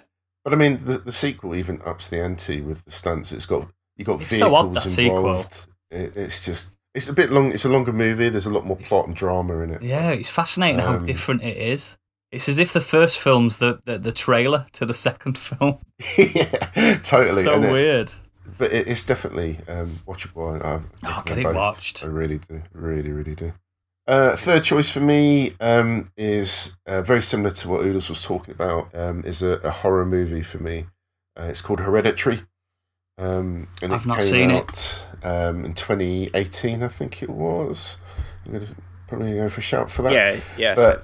It's directed by Ari Aster. It was his first movie. He's gone on to do Midsummer, which came out, I think, last year. But Hereditary is just something else. It's, again, an American horror movie, but it's really centered around grief. The main character, which is Toni Collette, her mother passes away. Her mother is quite this sort of overbearing, eccentric mother that had this sort of relationship with the family. And as the funeral, it starts off with the funeral of what happens to the family, how they deal with the grief. And then certain things are then revealed as the movie goes on. And again, I'm not going to spoil anything for this movie, but the acting by everybody in this is incredible. And how Toni Collette didn't get an Oscar for this role. Oh, she's so good in it. I cannot understand. She is unbelievable in this film. How scary is it? It's unnerving. It's like The Witch. It has moments in it that you don't expect. Yeah. I didn't find it scary. It's not jump scary. It's It's unsettling all the way through. That's making me want to watch it more. And I really walked away from that movie. I had to watch it literally a few days later and watched it again. It stuck with me. There was something about that story. I've been through grief myself. Obviously not what else happens in the movie, but there was just something about that movie just stuck with me. I couldn't stop thinking about it for days, which is very rare for me. I can appreciate a great movie, but this stuck with me. I recommended it to my mates. They watched it. They came away, said they loved it, didn't like the ending, and I was just like, really? And similar to be honest. It's just something about it just resonated, and I don't know why, but I loved it. And Midsummer, the sequel. Cut that. It's not a sequel. It's his second movie. Again, has different themes. It's brilliant. It's just, I recommend. I'm definitely gonna. I'm gonna slap Hereditary on my little list. Then I'm not. You should. It's on Netflix. Oodles. It is. I thought it was one of those Insidious type films. No. It's Annabelle. Slow burner. It's a slow burner. Yeah, the first half builds and builds. Okay, I'll watch it tomorrow. The first half is the tension. The first half just builds so much, doesn't it? Like they said, it takes its time to get to where it wants to go, but when it hits a certain point, from there onwards, it just yeah, it just kind of ramps into up it. everything into the It's horror, just into the horror so part.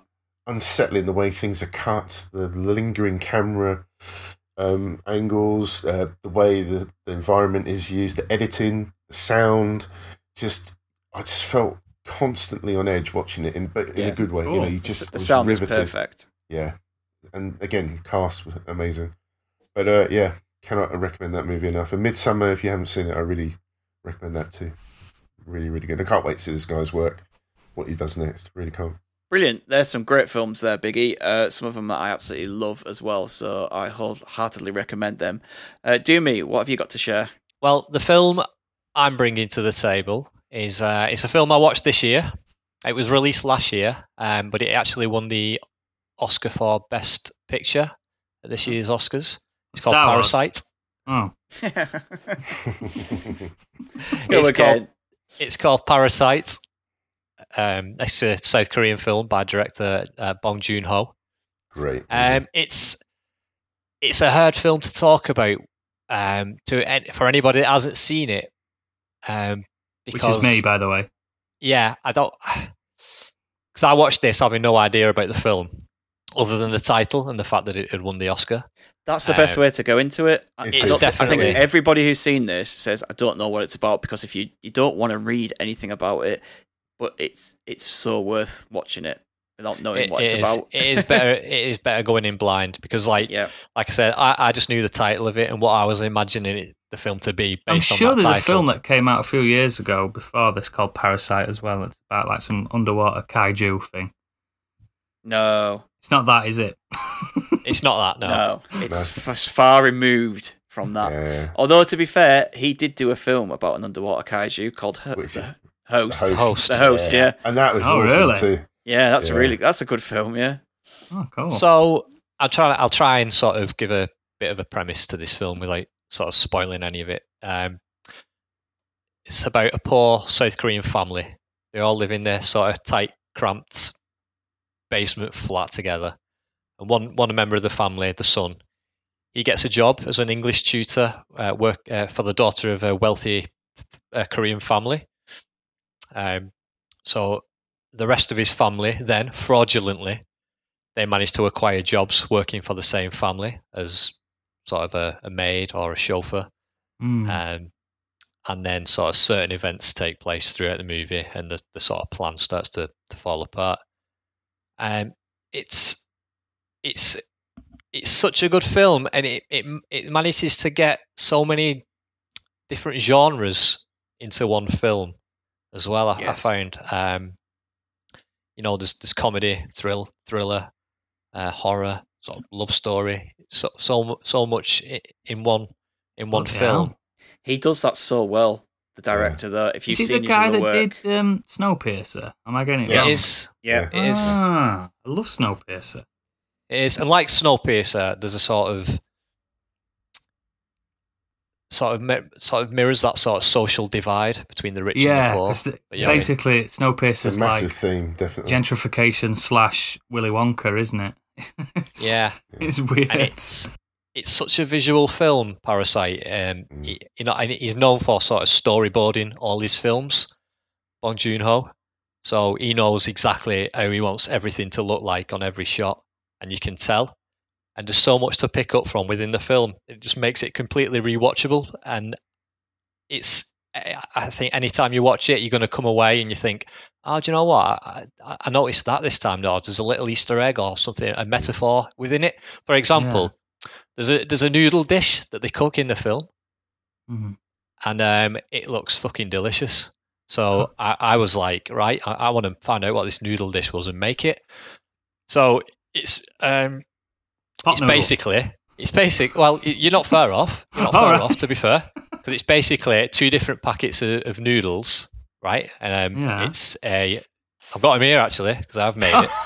So it's a packet of Chapaghetti noodles, okay, and a packet of Neoguri noodles. Together they are Chapaguri, which is the name of the dish. Brilliant. So it's basically those two noodles combined, and then they add a steak on top of it, like chopped up steak mixed into it. I'm getting hungry. It's only since I've sort of looked into the dish itself, because I didn't notice this when I was watching the film. I didn't pick up on it. But the steak that they use is called Hanu beef, which is the Korean version of sort of Wagyu. It's pound for pound more expensive than Japanese Wagyu beef. Wow. So it's sort of, you've got your poor people's noodles and the rich people's pure like steak. steak. Yeah, So wow, that's brilliant. it's sort of like it's like a metaphor for the film itself. Those two combined, which I just thought like, it sounds weird, right? You're literally talking about noodles, and you're making me think I need to watch this film. Oh, I mean, that's so weird. When you mention Snowpiercer, to me, that's quite, the acting is very sort of over the top and exaggerated. It's Hollywood as fuck, isn't it? You take Parasite, the acting in that is just something else. The acting is so fantastic. The dialogue is exceptional. Yeah, it's one of my top 10 films easily. It's so good, so good. Korean cinema's like exploded, hasn't it? In the past like 20 years, it's like Korean cinema. That's the way to go. And I'm such a firm believer in not watching dubbed movies. You must get the absolutely. I wouldn't dare watch it dubbed. I wouldn't dare. Performance. No, you have to get the performance from the actors, and that's why a movie like Parasite wouldn't work if it was dubbed. It's all about the delivery. It really is, and it absolutely deserved its Oscar as well. Yes, absolutely. Oh yeah, 100%. Incredible. Totally agree. Incredible. It's a great film. I want to watch it. I've seen it 3 times, actually. but do you want to watch it with me, Doomy? Love to. You bring the noodles, I'll bring the steak. You bring the Hanu beef. That steak thing is just blown my mind. I didn't even pick up on that. There's so much in there, like that if you read up about it, there's just. Am I going to get obsessed with this film? You could Probably. do, because like I said, you could see Even so if you much in the poster, film. Look at the poster of the movie as well, the official poster. I didn't even know about it. How have I missed this? How have I missed it? Your thumb isn't. Finger is not on the pulse, is it? Yeah. But you should 100% watch Parasite. How can I watch it? Is it available to rent or? You could probably rent it. I think it's about £5 on DVD or £10 on Blu-ray. I might just buy it. I might just go on. It'd be worth it. It'd be worth it because you will watch it. Like you'll get your money's worth. Yeah. I'll bill you if I don't like it, but I know I will. You are. I'm kind of going against what we're talking about here. Obviously, we're talking about the last 10 years, but I recommend watching Memories of Murder as well, which is one of his other films. That's from it's really hard to get hold of in this country. But if you do get the chance to see that, the style is very similar with the taking very serious subjects, but also injecting a bit of humour into it in places. Maybe I should genuinely just go through his back catalogue and. Oh yeah, you should do. I've enjoyed every single film of his that I've watched. Yeah. He did Okja as well.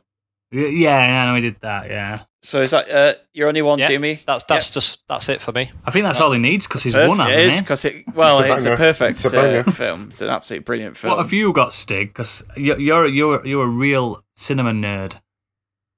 I'm going to go through 3 films myself. I'm worried about this.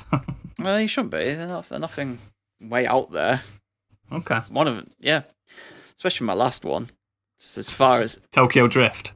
Yeah. Die Hard with a Vengeance. A little indie film called Fast and the Furious. 5. No, so my first film is a film called Your Name. Oh, yeah. This is a film by Makoto Shinkai. It's about 2 high schoolers called Mitsuha and Taki. They're 2 complete strangers. They live separate lives. She's like a small town girl trapped in like this small town in the middle of like nowhere, who dreams of like a life in Tokyo. Just like the Journey song, Small Town Girl. Yeah. And he's he's a boy from Tokyo. But one night, so they switch. So this is a body switching film, body swapping film. Freaky Friday. Yeah, but like a lot better. So Whoa. So Mitsuha, obviously, she wakes up in Taki's body, and he wakes up in hers. This bizarre occurrence continues to happen randomly to them. Doesn't happen every night. It just keeps happening at random stages. It seems to all center around when a comet flies past the Earth. So that seems to be like the trigger point. But so she's kind of bound to where she lives because of her dad. He's the mayor of this town. The family is also very traditional. So when she gets to switch his bodies, she has a little bit of fun with it. She kind of like plays around with his life a little bit and his love life and stuff like that. So when they switch bodies, they don't know what the other person's done. So they'll come back the next day and all the friends will be like, "Oh, you were acting weird yesterday. What was going on?" And they're like, "I don't know. I have no memory of like what I did yesterday." Yeah, obviously. Yeah. So eventually they figure out how to communicate. They figure out what's going on. They work out this isn't a dream. This isn't something that's going on in our head. This is actually happening. We are switching bodies. So they figure out a way to communicate with each other, like leaving notes and updating the calendars on the phone and taking pictures and stuff like that so they can show the other side what's going on. But there's a massive message in this film about time and memories and cherishing the moments you have. Like, that's throughout the whole film. The whole thing's like steeped in this message of time and the red string of fate. So do you know what the red string of fate is?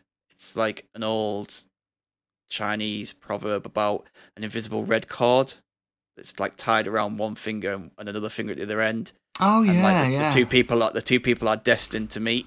Yeah. Their situation. Regardless. They are their true loves, and this cord will bring them together. Yeah. That cord actually at one point in the film is actually represented physically as well. There's a moment in the film where the red cord comes into play. But yeah, it's such a unique love story. It's because the characters fall in love and they never actually meet. Yeah, So, you see, I started watching this not so long ago, but I didn't stop because I didn't like it. I stopped because I had to go somewhere, and I just never came back. But when I was pretty engrossed, I think I must have watched about half an hour, and something stopped me from going back. When it just slips your mind. yeah. But Especially when you've been on a Netflix binge and stuff like that. It's just like, ooh. Yeah, I think it's still on Netflix, so it's definitely I think it you should is. definitely finish it off. But I just absolutely love this film. I should have started this by saying this is a Japanese animated film. Oh, it looks incredible though. But yeah, it is one of the best looking animated films I've ever seen. But the You story, instantly forget it's a cartoon. yeah, the characters, the music, it's so enjoyable and emotional. I could run out of descriptive words to use for this, to be honest. Like it's just Colourful. It's beautiful to look at.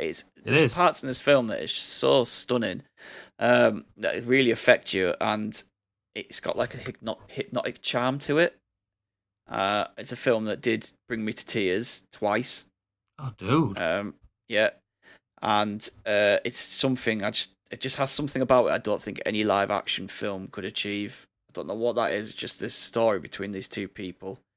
There's obviously we're not going to spoil anything, but so I can't really say what happens later in the film. But there's a moment later in the film which is just so perfect and pure.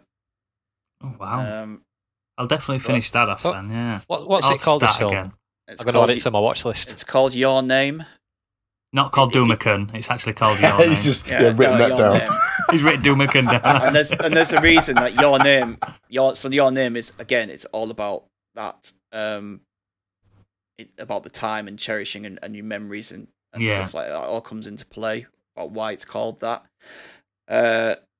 But if you like Studio Ghibli films, this is like up there, top tier. It is top tier storytelling and animation. Usually, anime films tend to be a lot cheaper to make than like big Hollywood blockbusters. But is this is it an independent movie, or I'm not trying to kibosh your suggestion because I don't care either way. Because I like it. I'm regardless. But is it a Studio Ghibli movie? Is it by them? Yeah, it's not like it isn't a because it's still technically film. independent. If it is Studio Ghibli, it is independent. Yeah, because it's not Studio Ghibli. No. So Your Name was. Oh, sorry, I'm gonna have to find this out now. Some of these anime films, they cost millions, but some of them don't, and it's not always to do with the money that's thrown at it. Because if it's not just robots smashing each other for 40 minutes, sometimes you can cut corners and spend a lot less.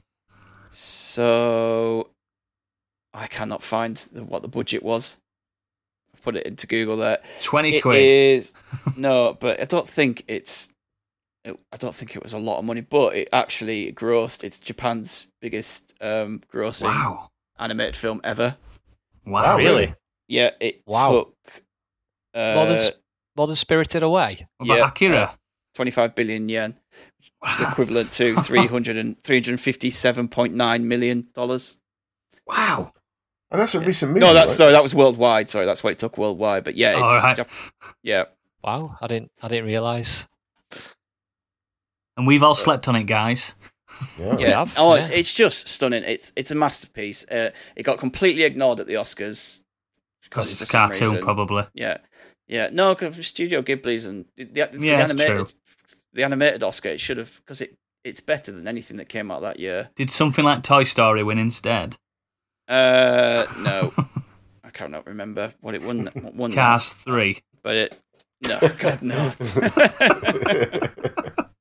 Yeah, but it's got a third act and a movie ending sequence, which is one of my favorites ever. Just Cool. It's I'm perfect. definitely into that. yeah, and again, like I would say, with most of these things, as we've already said, watch it in Japanese with the subtitles, Yeah.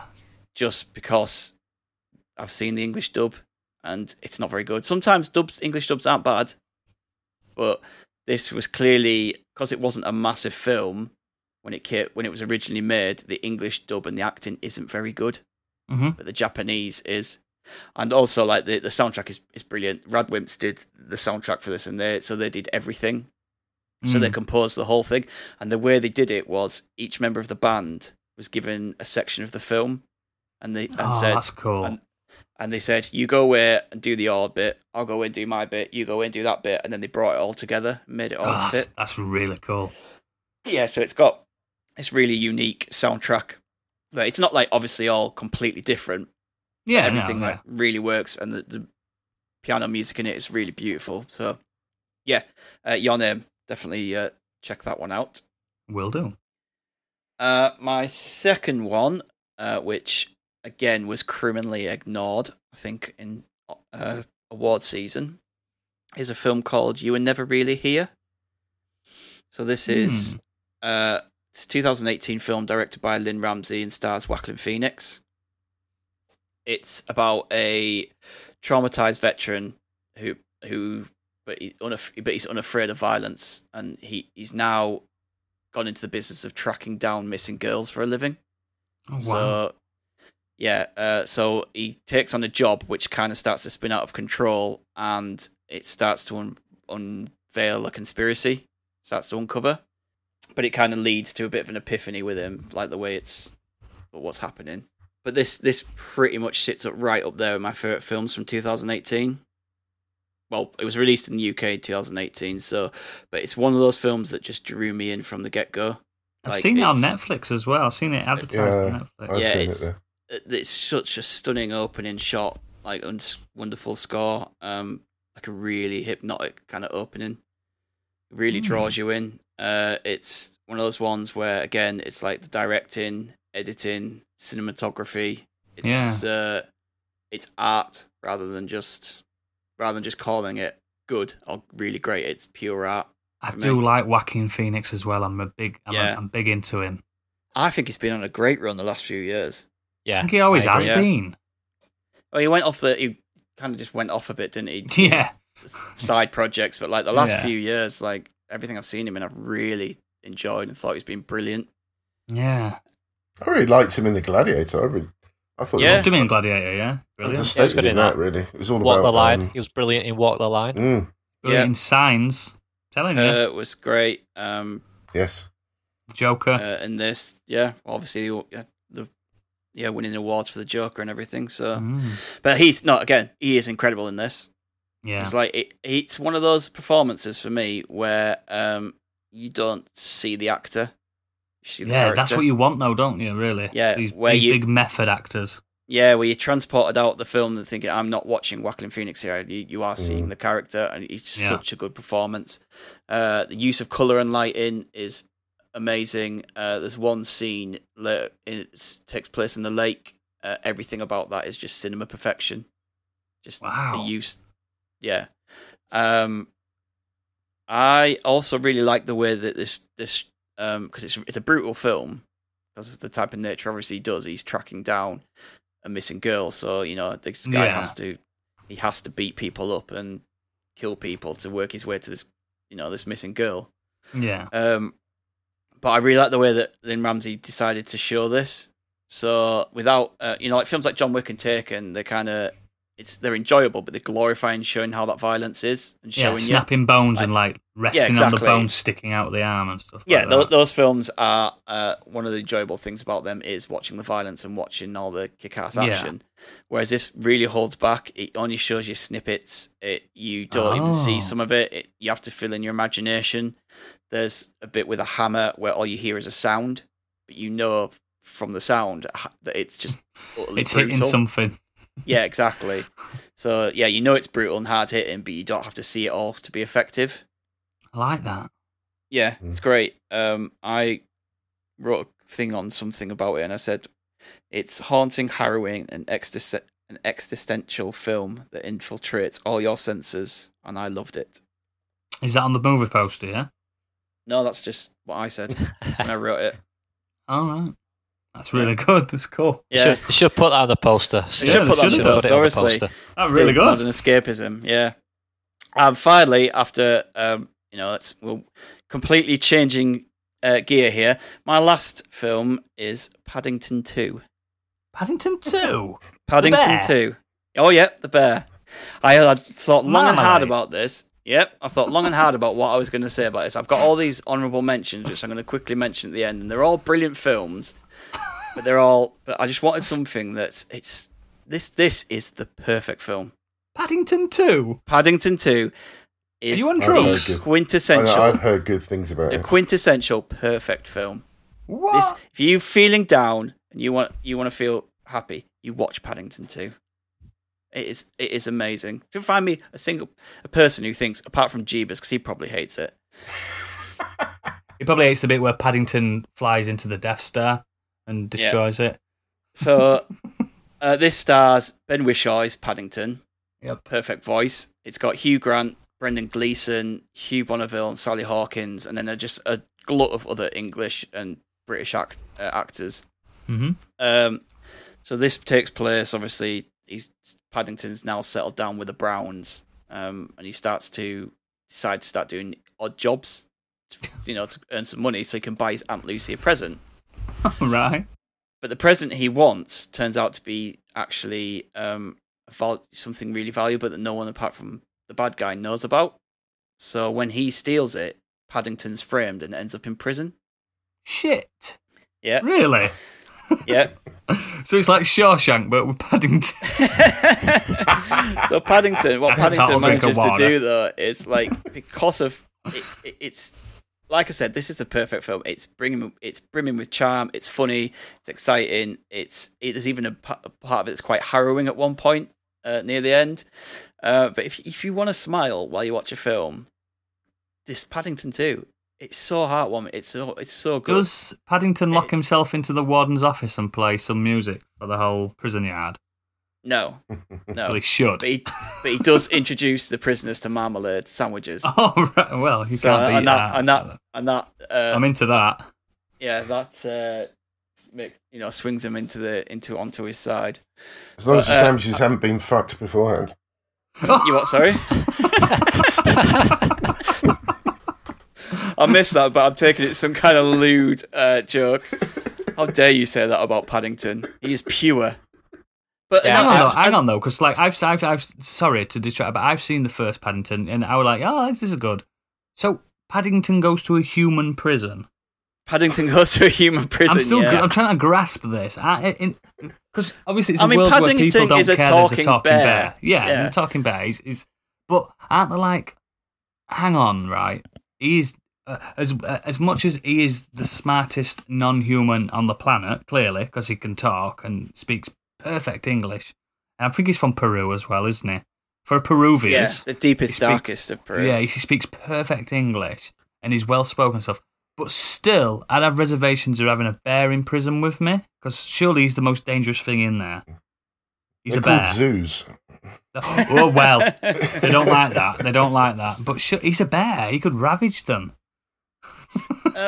He could do. He's only a tiny bear, though, isn't he? He's only Maybe he does, Oodles. Maybe he does. No spoilers here. That's true. But you say he's a tiny bear, but do you want to fight a little koala bear? And I know they're not technically bears, but koala bears are only tiny and they could rip your throat off.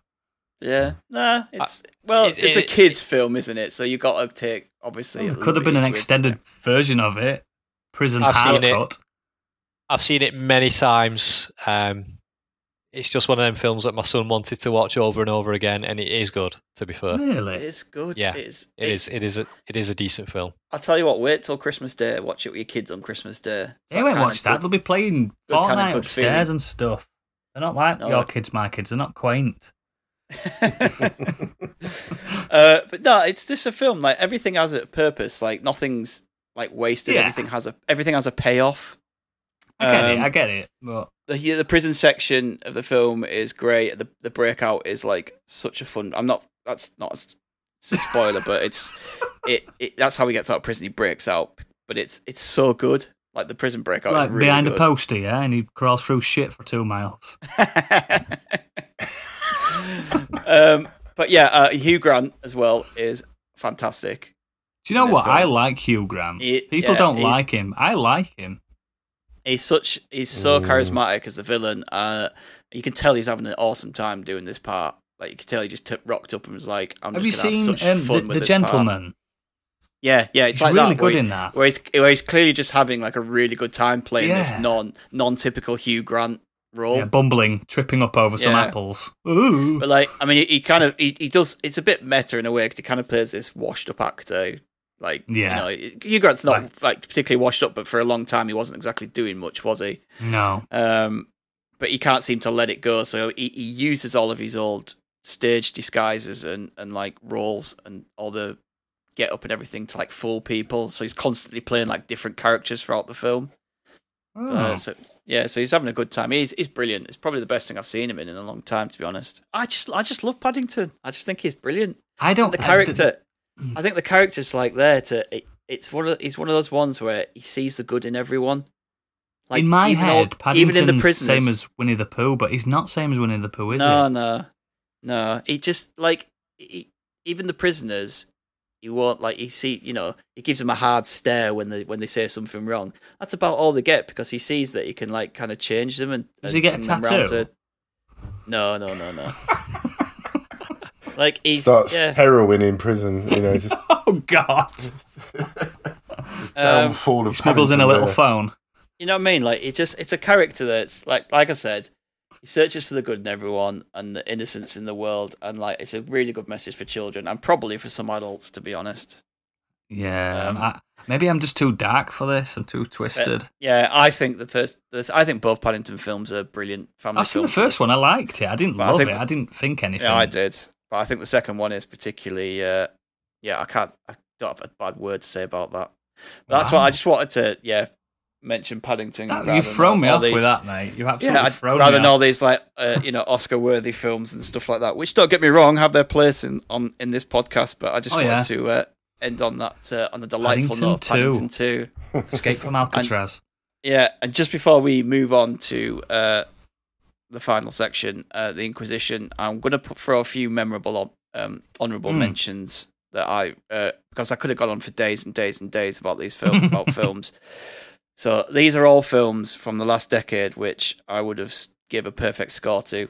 The Lighthouse, Black Swan, Lion, Grand Budapest Hotel. Oh yeah, which I nearly talked about, but good film. Yeah, Train to Busan is a brilliant film. It's a zombie film that takes place on a train, but it just does so many good things with when cinema was kind of full of zombie films. This went and did something different, and it's really enjoyable. In Bruges, hilarious. Oh yes, yeah, great movie. Hunt for the Wilder People.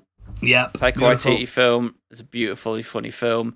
Get Out, Room, Moonlight, Captain Fantastic, Whiplash, and Nightcrawler.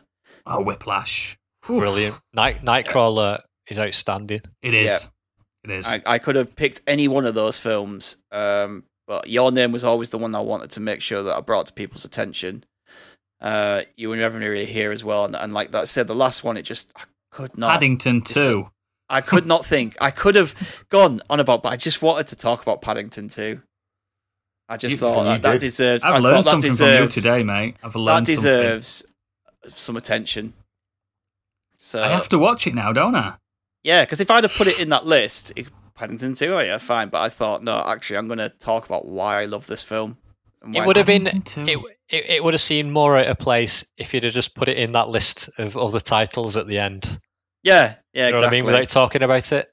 Yeah, these are all these really renowned films and everything. I'm really Paddington 2 is really renowned, but I'm looking forward to the feedback on Paddington 2. I think that's going to really not isolate anyone. I think it's just going to shock them. Like, oh, Paddington 2. I just don't think films should be dismissed because they're children's films. Of course not. If they're well written and they're well done, like that, they deserve the place to be talked about. I still state, and people don't like it, but I still think Toy Story 2 is a masterpiece. I love all of the four Toy Story films, even the fourth one. People said they didn't like it as much. I think 2's perfect for a family film. 2 is incredible. So those are some of the films from the last 10 years that are not on the blockbuster scene that we all thought were worthy of talking about and bringing to your attention. We hope that you go out there and watch some of these films. And if you do, send us some feedback on what you thought. Or if you've seen them already and you agree with us or disagree with us, again, we'd love to hear your thoughts on that.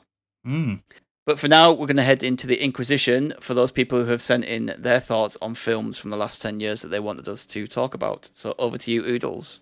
Nobody expects Oodles Inquisition. This week, we discussed the films we love from the last decade that aren't big budget blockbusters. So we obviously asked everyone on Twitter theirs. Very simple.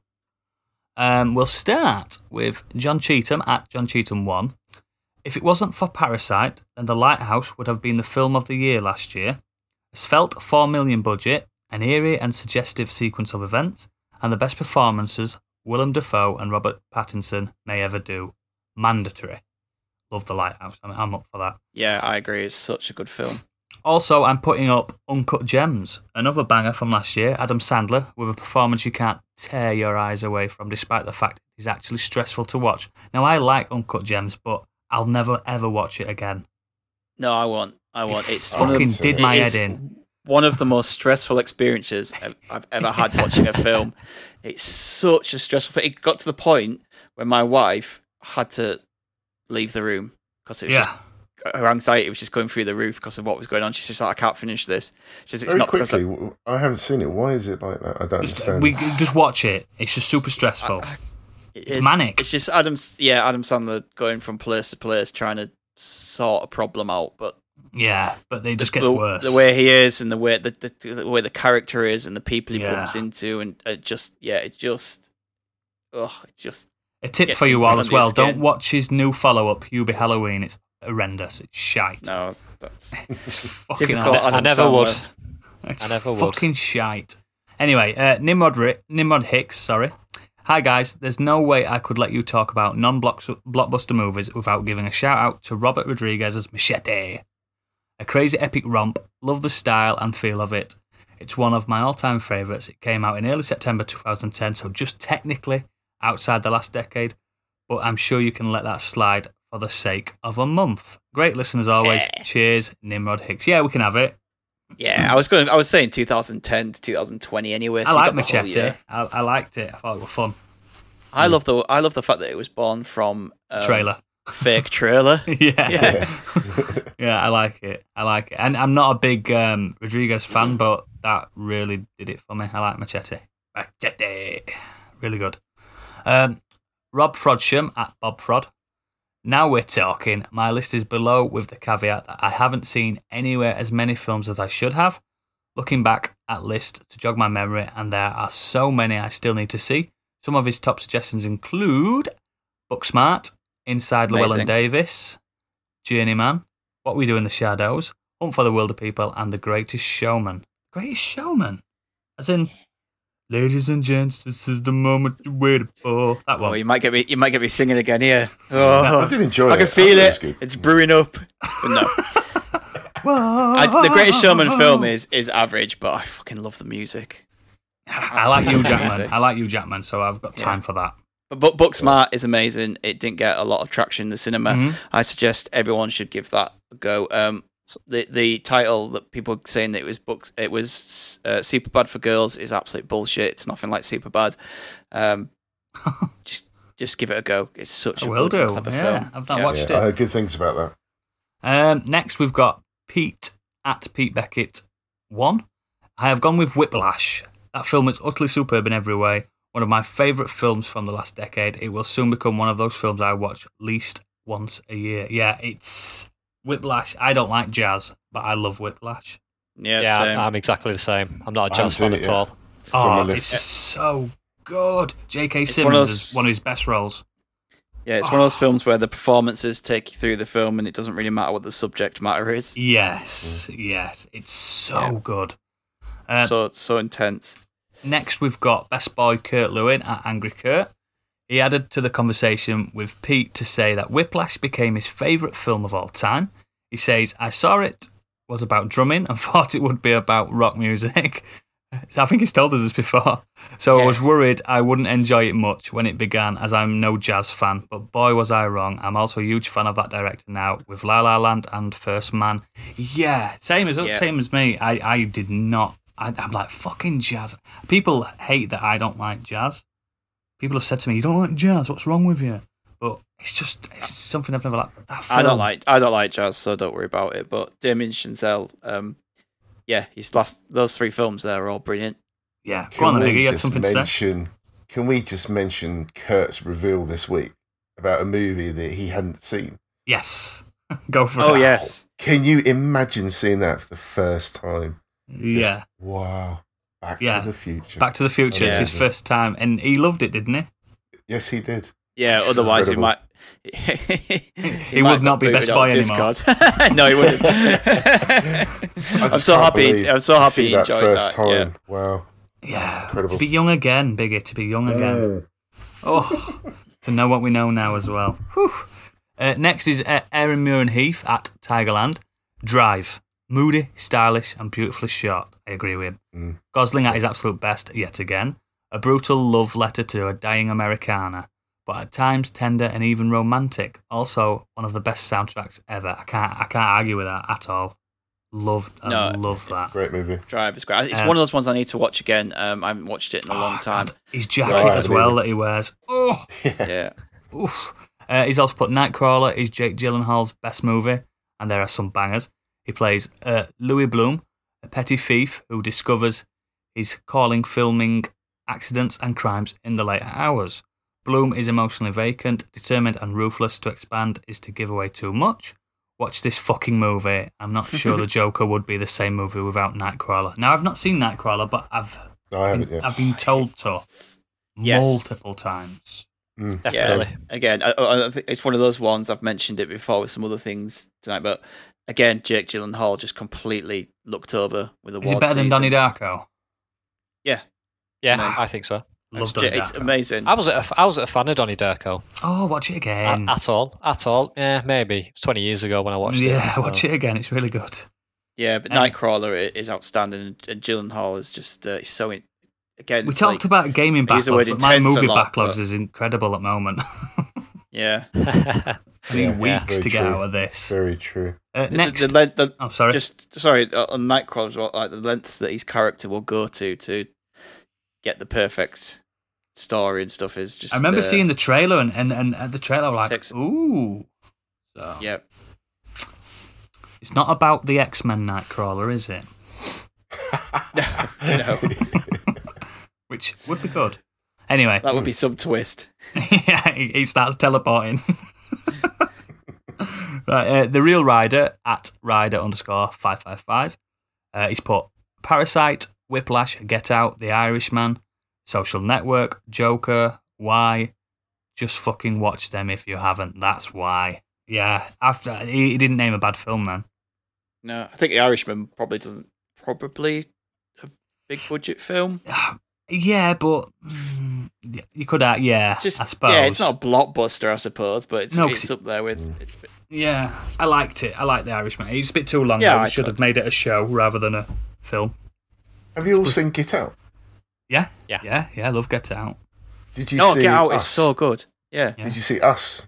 Yes. The one after? Yeah, I enjoyed them it. both. Again, Yeah. I really enjoyed it. Really Get good. Out is. I just that was one that it was the choice between that, Grand Budapest Hotel and Paddington 2, and obviously Paddington won out. Yeah. But I nearly picked Get Out. as It's well. it's so good. Like, and it has so much to say as well. And there's so many, just like Parasite. There's so many things in that film that if you don't really pay attention, you'll miss it.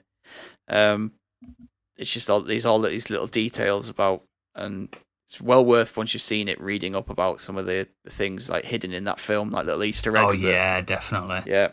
Loved it. Yeah, I've seen it twice now, I think. Might watch it again. Best Boy Kurt Lewin at angry_Kurt again comes in with this. The film I've not seen anyone bring up is First Reformed. I've never heard of it.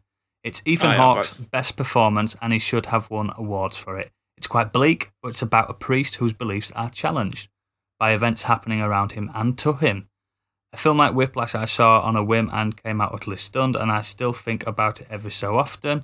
It had a profound effect on me. Also, shout out to Nightcrawler, American Animals, and In Bruges. Yeah, all great films. First Reformed. First Reformed is definitely on my watch list. I'd heard great things about Ethan Hawke, so it's sat on I'm my not watch a big list. Ethan Hawke fan, to be honest, but But it's one of those ones that's probably not in a role you've ever seen him do before. So, but yeah, the other films you mentioned were great. American Animals, that really took me by surprise. That's definitely worth watching that. And finally, long-time listener, first-time writer in, his name is Skin Tight Jeebus at SJeebus. Whoa, how did his get through? Not this guy. No. I don't know how he did this. This guy's got some bad takes. Get ready. We can cut this out. He's put, The Handmaiden was absolutely brilliant. Wonderfully shot, tense, and keeps you guessing all the way through. If you haven't seen this one, put it on your list. Also, I recommend you should all watch Star Wars, a great saga, and indie films. I mean, I agree, Jeebus. Star Wars is a great saga. But you missed the remit there. You know, it was no blockbusters allowed. Sorry, mate. But I don't know why. Handmaiden is an outstanding film. Is it? It's just been added to Netflix, right? It is. It's recently been on Netflix. Yeah. It is really good. Really good. Another film. Sorry, before we finish that, it's just coming to my head. I completely forgot about this film actually, but it was absolutely fantastic when I watched it. And it's a drama which I don't normally watch, but Manchester by the Sea. Yes. Yeah, it's I've seen it. Sad. That was it is really sad, but it's brilliant. It is really good. Really, really good. So if you get a chance to watch that, definitely give it a So, go. thanks to everyone, especially Jeebus, for recommending Star Wars. Good shout. And really good shout. And that's it for The Inquisition. Thanks, everyone. You're all film nerds, and I love it. And I bet Stig really likes seeing all these films popping up. I do. I absolutely love the fact that so many of these films that I love were mentioned, and so many films on there as well that I have in my watch list that I want to watch. Specifically, absolutely. things like Inside Llewyn Davis and The Handmaiden, definitely high up there on my list to get watched. Thanks again, everyone, for emailing in or tweeting in. We had a great response this week, and it's much appreciated. So all that remains now is to head over to Doomican, and he's just going to read through the socials. Yep, so you can find us on Twitter at Modern Escapism. You can also email us at modernescapism@gmail.com. Hi there, it's Gadget in the edit. The email address is actually modernescapismpod@gmail.com. You can join the Discord, which is a good place to be, for sure, I think. We've got a good vibe there. It's a good environment to hang out and chat. You can find that via our Twitter, I think. Yeah, it's on the website as well. Or you can just ask one of us and we'll get you in there. You can just tweet us. Yeah, we'll get you in there. Give us a couple of quid, we'll get you in the IP section. Huge jump you. Yeah, we'll huge jump you. Don't worry about that. It's the one where Jeebus isn't in. Yeah, basically. The good take section. Oh, Jeebus. A occasionally we do stream. You can watch us on Twitch at twitch.tv/Modern Escapism. Last Friday, Oodles met his fate. I failed my At mission. the hands of Fucked the it. Crystal Sage. Fucked it You is weren't the right word. rolling. Go on. You weren't parrying and you weren't riposting. Because I got arrogant. And I met my punishment and I played my punishment game. Detroit. You did Yeah, but you that. quite liked it, didn't you? Yeah. Weirdly enough. It's That not a reaction punishment from game. you in that just. Oh, yeah. wow. The wheelchair physics are shite. And I've pushed people in wheelchairs and it's not that hard. Yeah, if you head over to YouTube, search for Modern Escapism, Gadget's put together a best of stream. You can see Oodle's reaction to the interrogation scene in Detroit. That It's fucks brilliant. me up. I was like, what? How can you do this? So That was bad. great. Yeah, so is there another stream coming up? We may have one this Wednesday. We may Yeah. have one this Friday. Even if it's not what we say it's going to be, someone will take our place and we will get streams up on Wednesdays and Fridays because we lead busy lives. But I'm going to try to get there on Friday and play Resident Evil 2 Remake on the hardest difficulty with one life. It might be later than planned, later than 9 o'clock, but I'll definitely start it at some point on Friday night. That's good. Prepare going, to that. Survive series continues. It does. Possibly. That could I end. will That could return end to at the Dark first Souls. encounter. Yeah, Biggie's going back to Dark Souls, so we'll keep you informed on that. And again on Wednesday Yes. nights.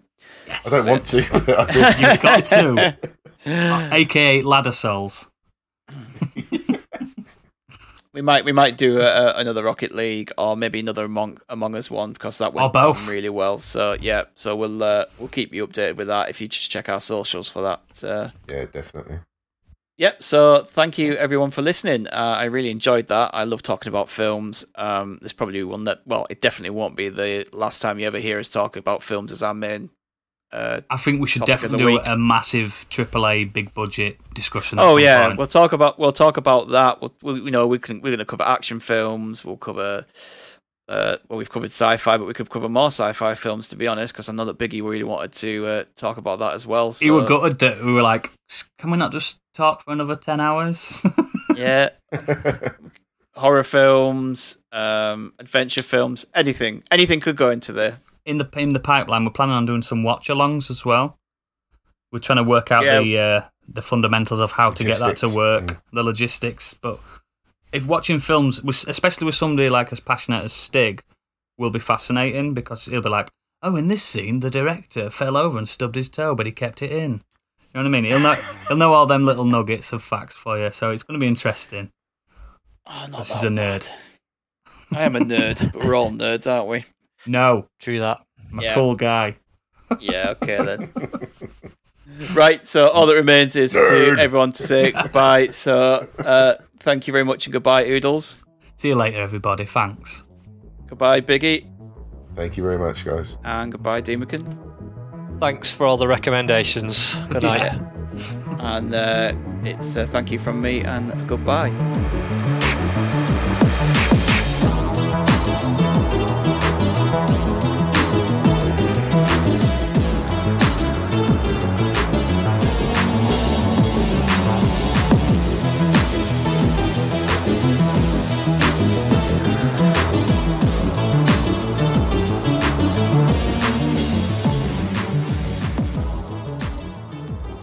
This is the rhythm of the night.